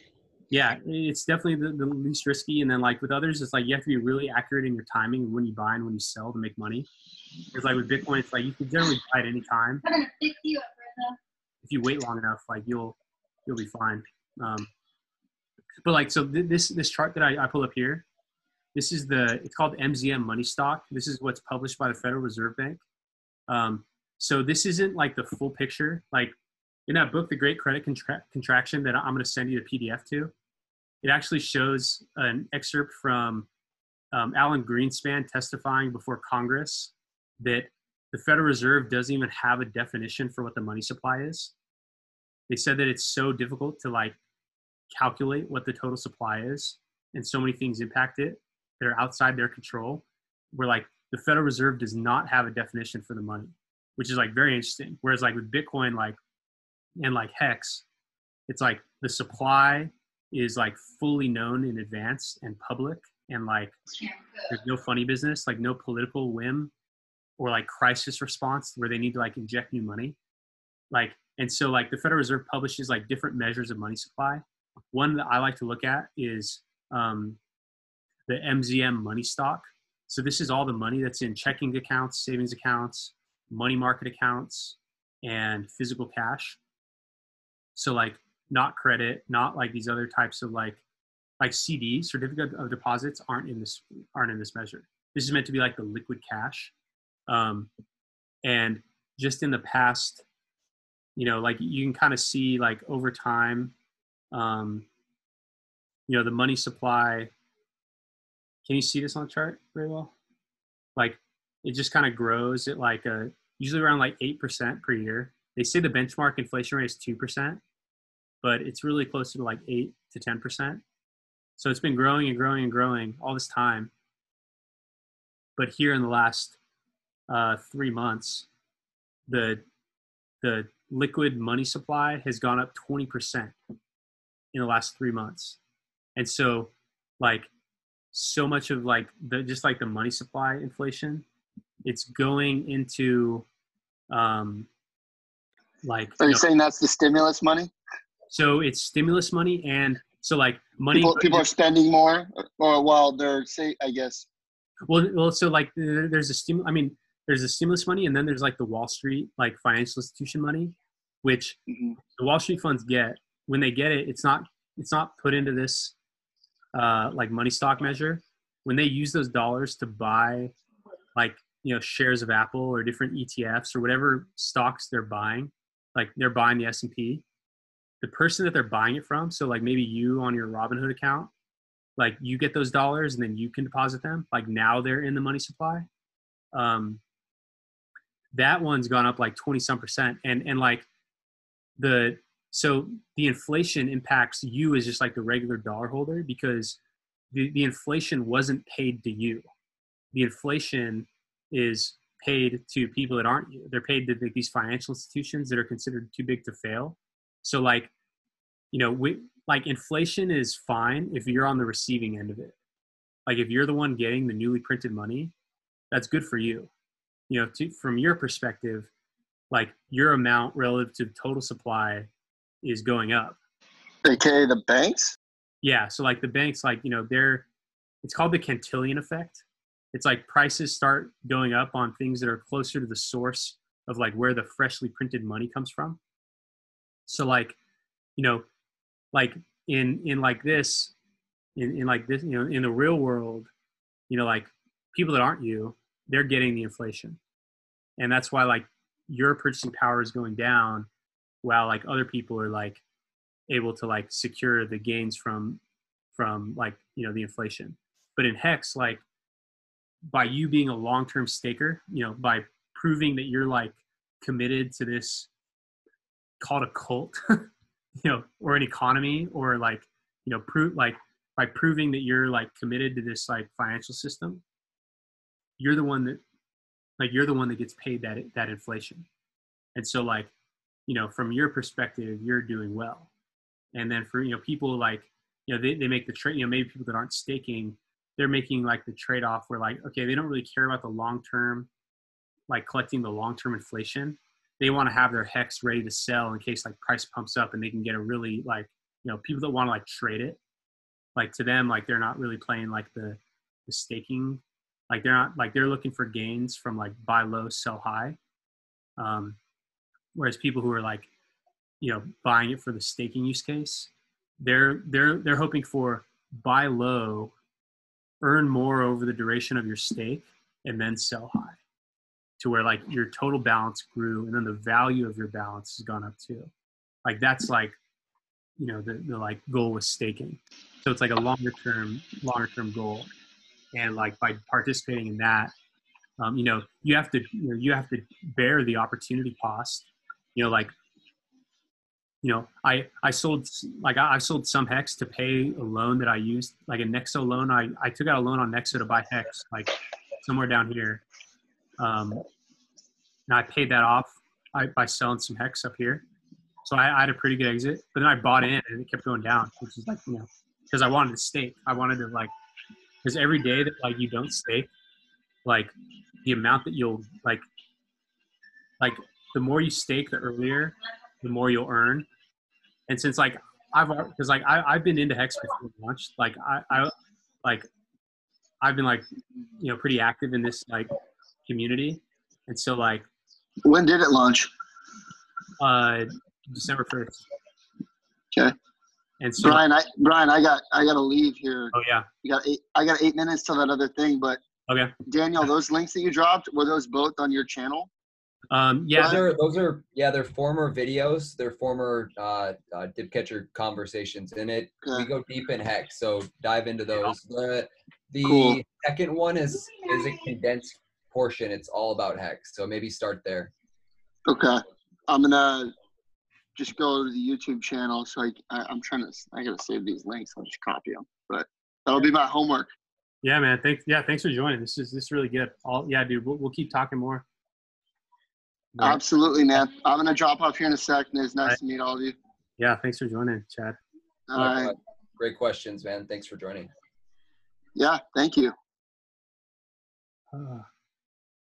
Yeah, so yeah, I mean, like, that's like the opportunity cost that I wish I could, looking back, I wish I could have sold more at this top, but like so much are staked and like, so, that's like the trade-off in the staking, which is like, which is what I think is really cool about this is that like in no other coin can you make up for like if you bought up here, like it's okay because like, you could have bought down here and had more HEX to start with, but to make up for like the HEX you missed out on by buying, like say you bought when the price was up here, and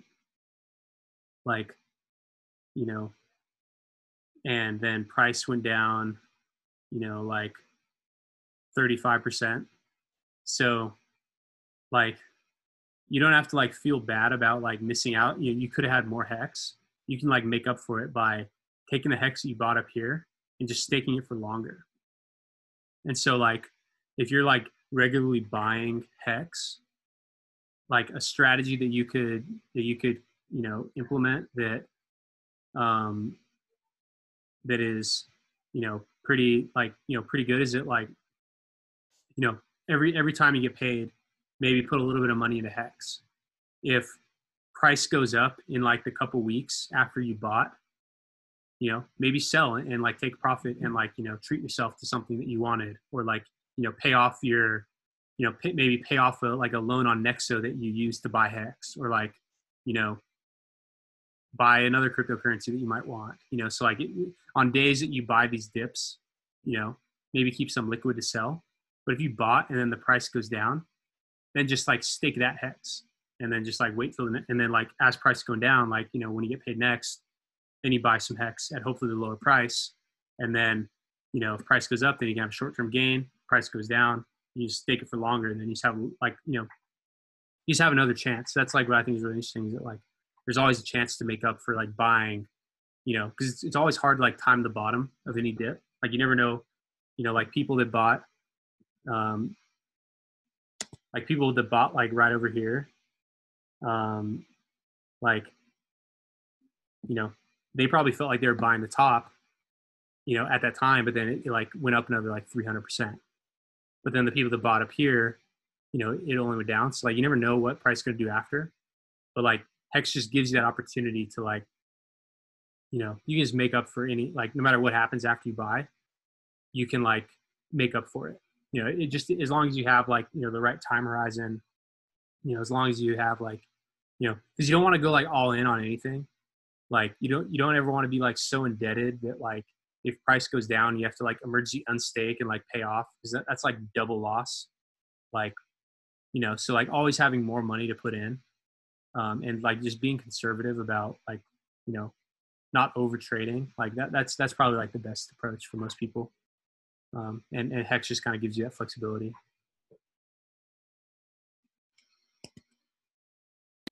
Oh. Does anyone Brian, else have any- 2 hours going strong. I love it. That's amazing. Does anyone else have any other questions or any other topics that we wanted to talk about? What was the name of that book? The Great Credit Contraction. Yeah, the Great Credit Contraction. Will you send that to me as well? I think Hema, is that the one you're talking about, Hema? Yeah, that's the one that I'm talking about. Yeah, I would love to read that as well. It's so much. Like you'll pick up a lot of my talking points are from this book. Nice. Yeah, that's the yeah, I just shared it in the chat. That's the it's so I love it. Perfect. Oh, nice. Thank you. That's the PDF. Okay, cool. The only question I had is what I opened up with earlier. Just what are your thoughts on what was happening here in Puerto Rico and like, Oh yeah. you know, so out here. so like from my understanding, like kind of that movement to like moving to Puerto Rico, that was like a lot of the people. So like I know the people in EOS were involved. A lot of that was like part of like kind of like shielding of taxes, like because there was like some stuff with like the SEC that was going on, and I think the IRS and Puerto Rico, like a lot of people that are gold investors, like this guy named Peter Schiff, who's like he's famous in the Bitcoin world because he's like a pretty famous critic of Bitcoin. One of these people that like told all of his followers to not buy Bitcoin when it was $1, and like he's so shameful of like being so wrong that he just like continues to like berate it. Like he'll never like, unless you just has a massive amount of Bitcoin, but like he makes money selling people gold. He runs like a gold exchange. So like he like, you know, he doesn't want to publicly support Bitcoin. He probably has Bitcoin realistically, but like he lives in Puerto Rico for like tax reasons. And so like Puerto Rico is a good place for like crypto, like as far as like taxing goes. And so like there are people that like got like stupid rich from like, you know, like the EOS crowd, like they raised like $4 billion of Ethereum, and then like the value of their EOS was like pumping. And so like their Ethereum was going up, their EOS was going up, you know, like they're on top of the world. But then like, you know, so they're like, you know, I remember first hearing about the Puerto Rico thing, like kind of at the peak of the bull market. And, you know, now like, you know, Ethereum's down 80%, EOS is down probably 90%. So I think they just have like a little bit less. I mean, those people probably are good traders, and, you know, they probably still have a lot of money. But like, I think that like the, you know, other people that were like, oh, I'm so crypto rich that I need to go and like conceal my earnings. I think a lot of those people actually just ended up not being as wealthy as they thought. And so I think that like, you know, that kind of, you know, that hurt it. And then also the like hurricanes that were going on, and earthquakes. Like, I think that like that kind of showed that like, you know, living on an island like Puerto Rico, like, yeah, it's like an island paradise, but like a hurricane can come and wipe out your, you know, you can build a Bitcoin citadel there, but like they better be like really good houses, or else like, you know, they're gonna get complete trash. Like, I think that maybe just like people like maybe just weren't like as motivated to like, you know, really activate like, you know, like actually following through on like trying to build like a crypto haven in Puerto Rico. So it's probably just like a combination of those things where like, you know, maybe not as rich as they thought they were, or as rich as they were on paper during that, like at the start. And then like, you know, also like, you know, there's like big opportunity, like people that are in crypto, like you really pick up on the opportunity cost of like holding other assets.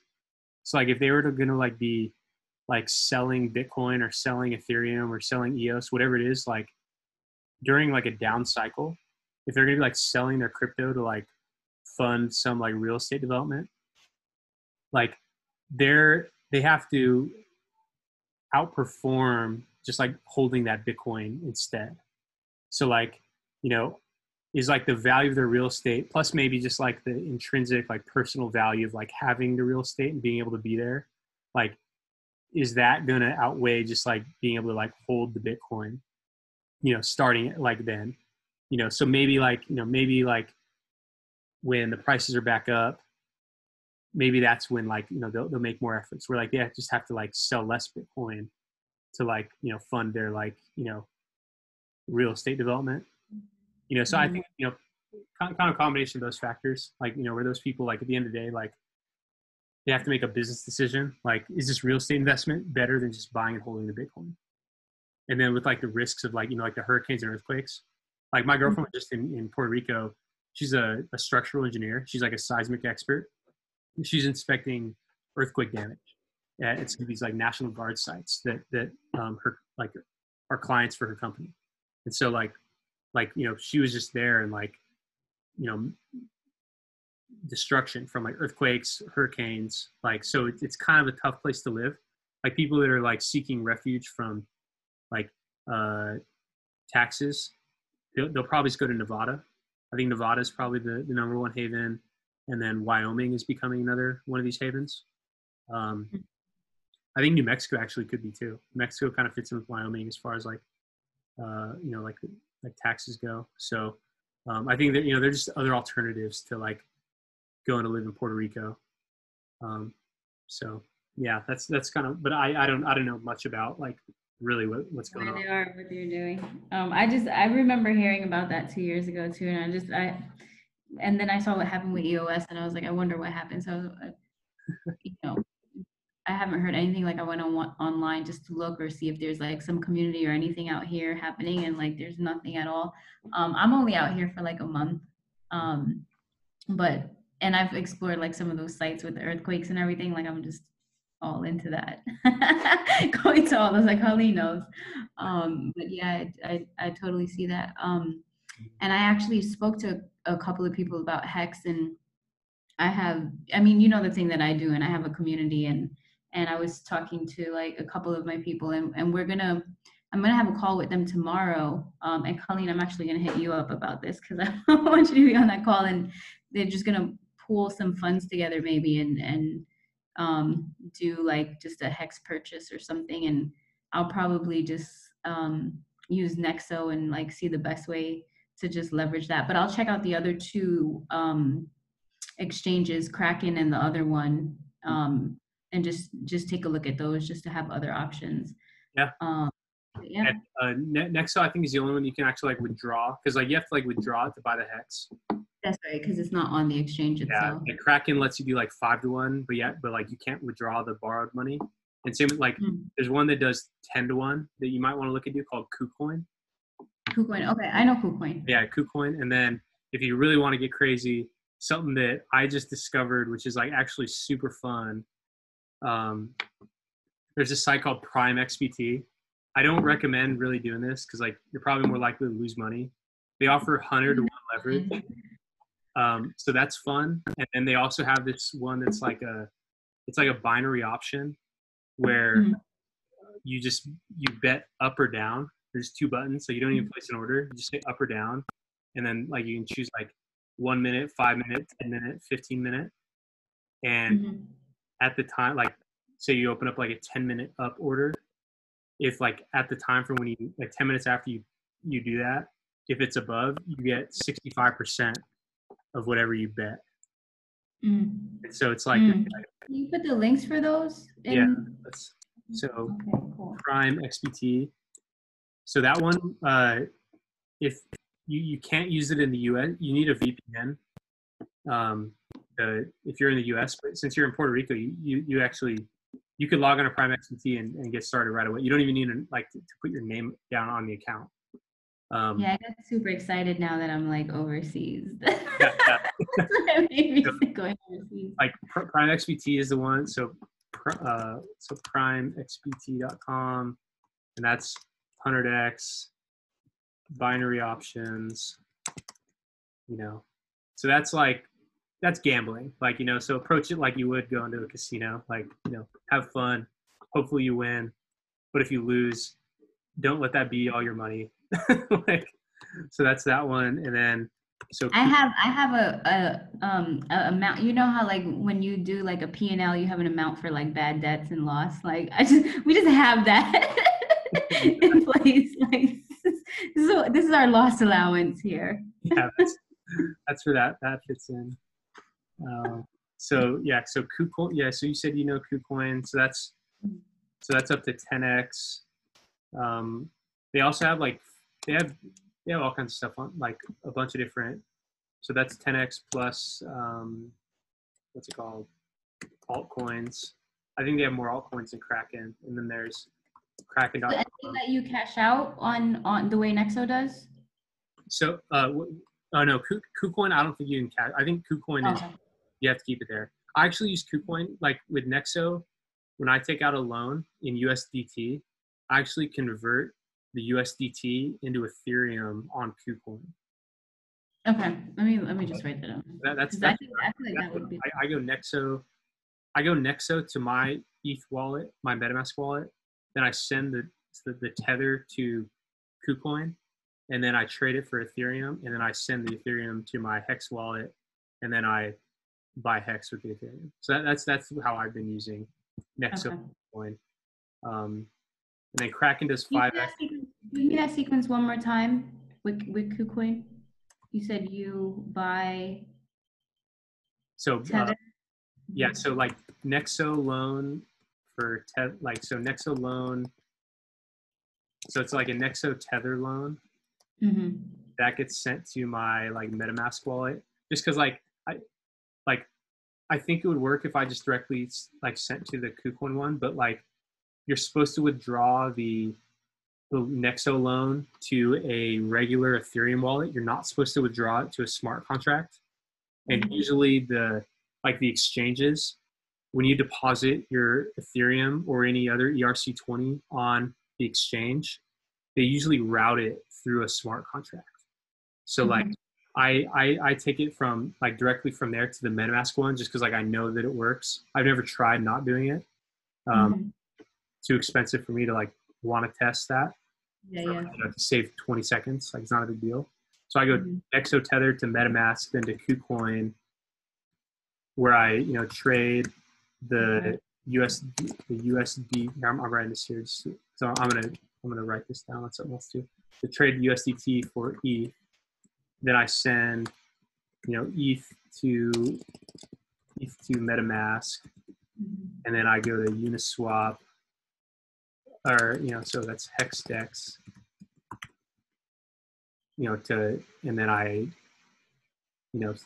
swap ETH for Hex,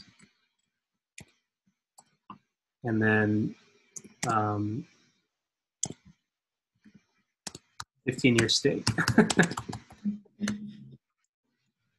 So that's I just put it in the chat.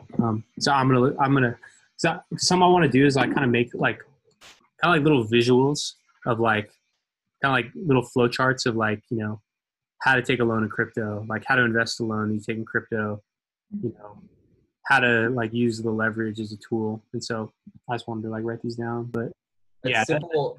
That Google Doc that you have for Hex is something like that would be awesome, because you spell it out. It's super simple to buy Hex with that Google Doc. Where is that Google Doc?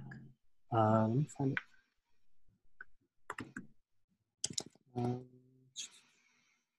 I know I haven't been on the last 2 or 3 calls because I've just been running around the country trying to get out of it. Running around the planet. Off the planet sometimes. Right, at least you're on the planet at the moment.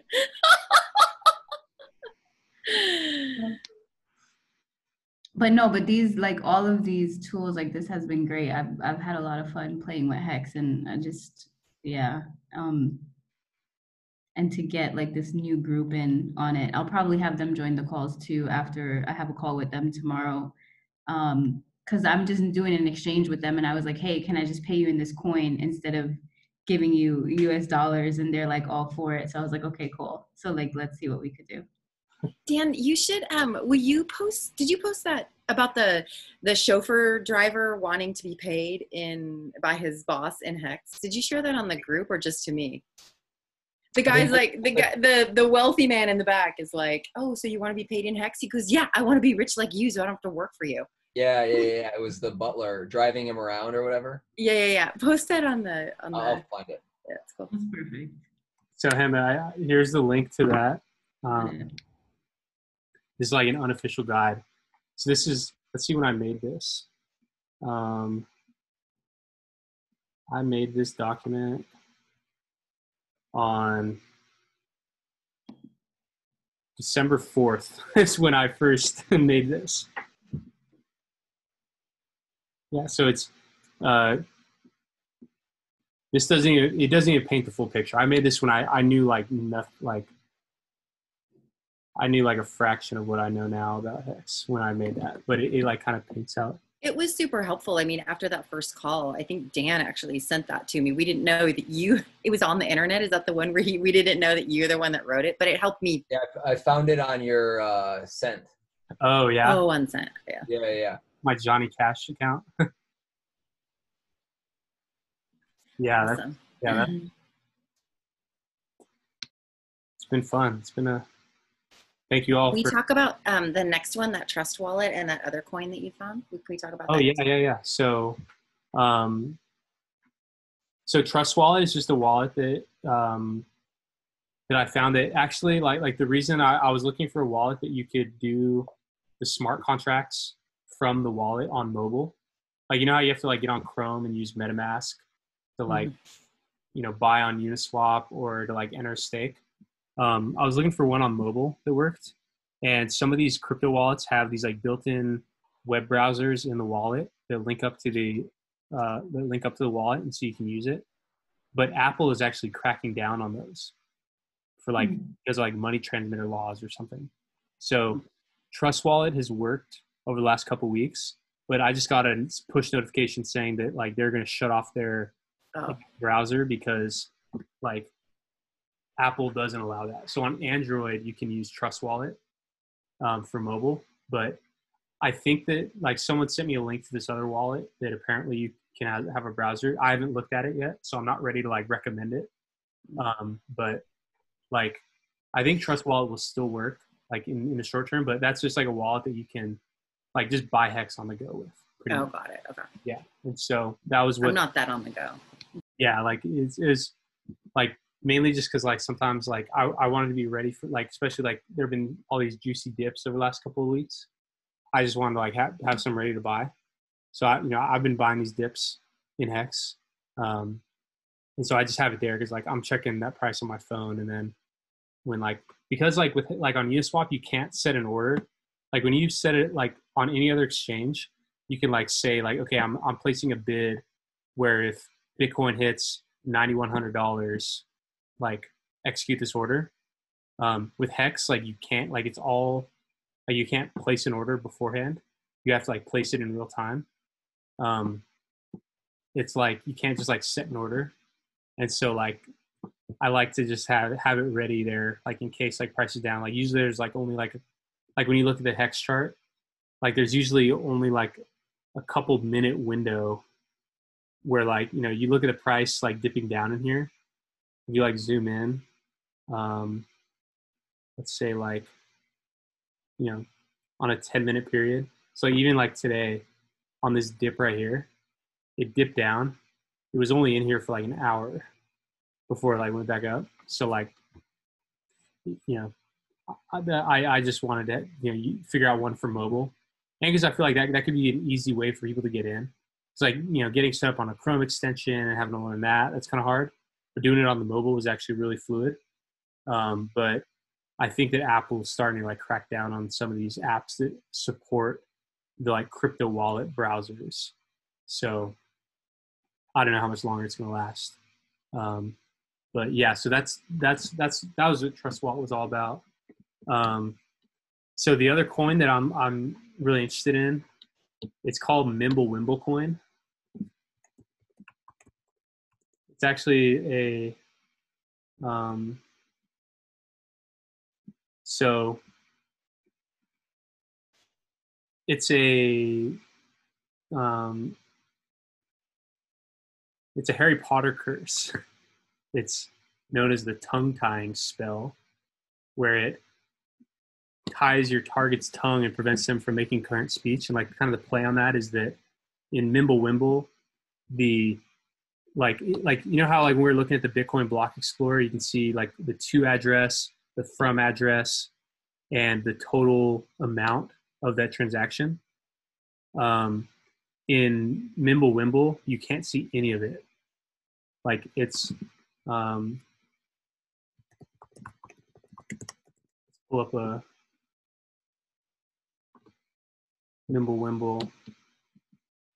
Let's find the Block Explorer. So like compare this to the, I'm going to pull up the Bitcoin Block Explorer so we can take a look at that at the same time, just to compare. So like Bitcoin Block Explorer, you see total number of transactions, how much was transacted, and who every transaction went from and to and how much. You go to Mimblewimble Block Explorer, you see fucking mumbo jumbo, like nothing. And the only the person that, you see where it says verify transaction proof, the only people that can verify a transaction are the sender and the recipient. By sending a transaction, it like creates this file that you can use to verify the transactions. And so like by uploading like if I was to send you Mimblewimble, we would both get like a copy of this file that decodes this, like where it says hash right here, it's just like these numbers. By us like using the file that we have, we can decrypt this, and that tells us what the amount that who it's from, who it's to, and the total amount. And you can also prove, and this is what makes like, remember earlier today I was talking about how with like Monero, a trade-off that you make, like you get privacy on Monero, but you can't fully audit the total supply. Mimblewimble solved that, where you have full anonymity, but you also have a fully fixed supply that's provable. Like you can prove that that there's like not somebody who's like secretly like creating more and more Mimblewimble that they're able to just pay themselves in. Like they can't hide behind like anonymous transactions to do that because it's impossible to do. So that's like a big difference between what I think makes Mimblewimble like a viable, like, something that like is used, like I think it'll be like used as a currency, but it has elements of like that make Bitcoin a strong savings thing, like the fixed supply, provable supply. That's like a strong point that like makes people want to buy and hold it. And I think that like a lot of Bitcoin holders, like people that have like massive amounts of Bitcoin, part of the reason why they never want to sell is because they don't want it to be ever like linked to them. They don't want people to know that they have control of like a couple thousand Bitcoin.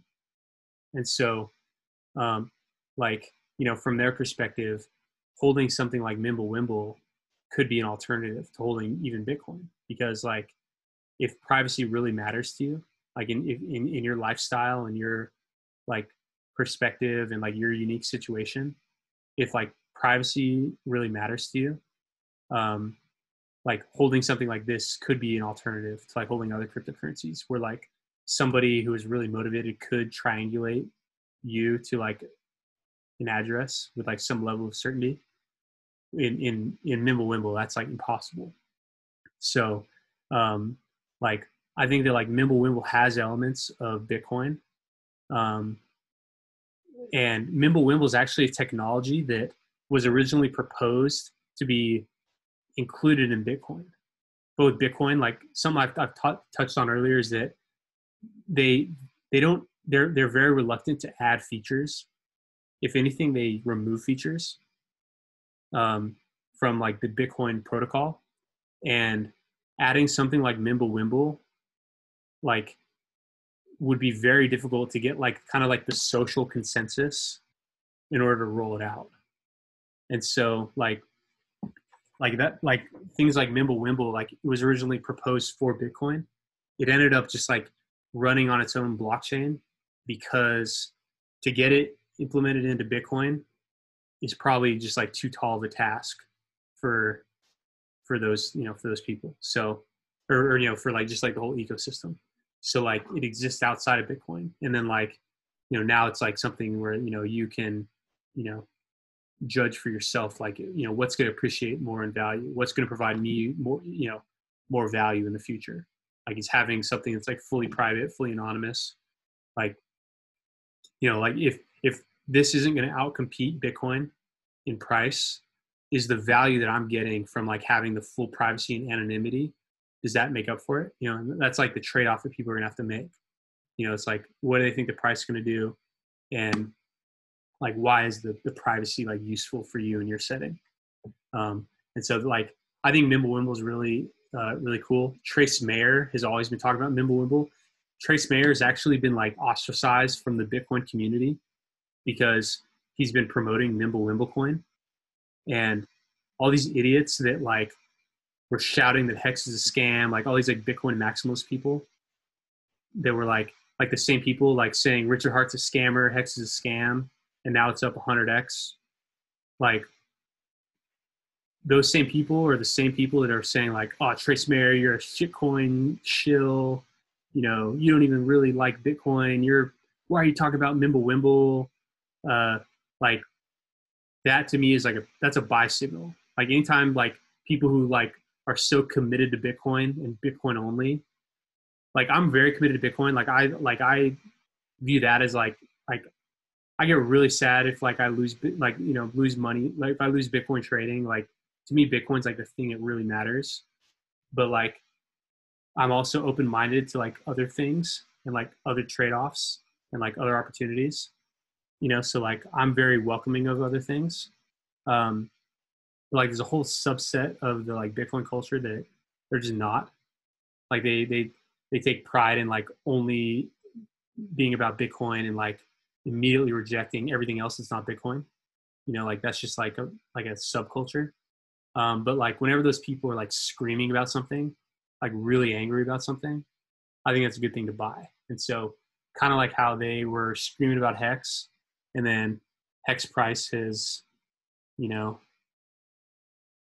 from when they're screaming about it down here in December, you know, even amidst like a bull market or a bear market right now, it's up like, you know, 1,000%. Like that's a good sign when people are like threatened by Bitcoin, or Bitcoin people feel threatened by something else. You know, with Hex, it's like, I think it's like they're threatened by like a competitive savings product, that long-term hold use case. And like with Mimblewimble, like having like full anonymity, that opens up a whole use case for like for businesses, especially. Like if you're a publicly or I guess the publicly traded companies is different because like you're publishing your financials. But if you're a private business and to you it's a trade, like what you do with your money is a trade secret, or like you don't want your employees knowing how much each other make. Have like paying all your employees in Bitcoin might not work for you, because they can just look at the wallet that Bitcoin came from and see, okay, this person paid, me and all these other people. Like, why am I only getting 1 Bitcoin when this person is getting 2? Like, so like people can like do some like forensic accounting and like, get information about like the company based on like the transaction history on Bitcoin. But things like Mimblewimble could be like, Mimblewimble could be like a corporate use case coin where like the transactions are private for like trade secret protection, but like the supply is like fully auditable. So like, there's like not risk of like somebody like secretly printing a bunch of Mimblewimble. And so like, I think Mimblewimble could have that use case of like, money, like in the sense of how Bitcoin is money, where like the privacy and anonymity, it's not so much to like conceal transactions for like like as part of like the currency use case. It's more to like conceal like corporate transactions because those are trade secrets. How much you're paying your vendors, what you're buying, when you're buying it. Like those things that like people like use kind of like the anonymity of dollars. Like you can't really like audit like where someone's spending their dollars very easily. I think Mimblewimble could fit into that use case. But as far as like buying Mimblewimble and like using it, it's like you have to like know how to like use the terminal here. Like, let me see if I can. I don't even know where it is. Yeah, so like you have to like use this like the terminal. Like it doesn't have just like there's not like an app that you can just like download and like hold Mimblewimble. It's like really technically challenging to do it. So like it's not something that like Hex is like stupid easy to buy. Buy and hold. It's like I think Hex is like one of the easiest things in crypto to get your head around as far as like actually buying it and holding it. Like the MetaMask wallet in the Chrome browser, that's like dead simple. Mimblewimble, it's like a whole different thing. So it's like something that like it's pretty difficult to like do. I figured out how to I bought a little bit. I figured out how to buy it. But like, that's part of the opportunity. If it was something that like everyone could just like download an app to buy, then more people would have it and the price would already be higher. But since it's something that like is pretty hard to buy, like the difficulty in buying, plus like the risk of it just being new and like, the longer things are around, the more likely they are to not go away. And since it's pretty new, like, the likelihood of it going to zero, it's probably finite, but like because there's like the risk of it going to zero, the upside is like very high. Whereas like with Bitcoin, like the odds of it going to zero are really, really low. And so like, that's why altcoins, certain altcoins over like certain periods of time are probably going to outcompete Bitcoin just because the risk of them going to zero is higher than that of Bitcoin. And because that risk is higher, the reward is higher because it takes so much less money coming in to push the price up, like an order of magnitude. Like in order for Hex to double in price, it takes like $10 million. In order for Bitcoin to double in price, it probably takes like $10 billion. Maybe not that much, maybe 100 million. I don't know what the number is. You could look it up, but like, things that are new, they have more risk, but because they are new and have more risk, they have more reward. So that's just the trade-off. And I think Mimblewimble's in that phase where it's like still very early because it just came out and it's hard to buy. And it's like a whole different, like, it's not like sending a Bitcoin transaction. It's not like sending an Ethereum transaction. It's like a whole new skill set to learn. It's like, I think a good opportunity to buy, but it's like also really, it's hard. Like it's not very easy.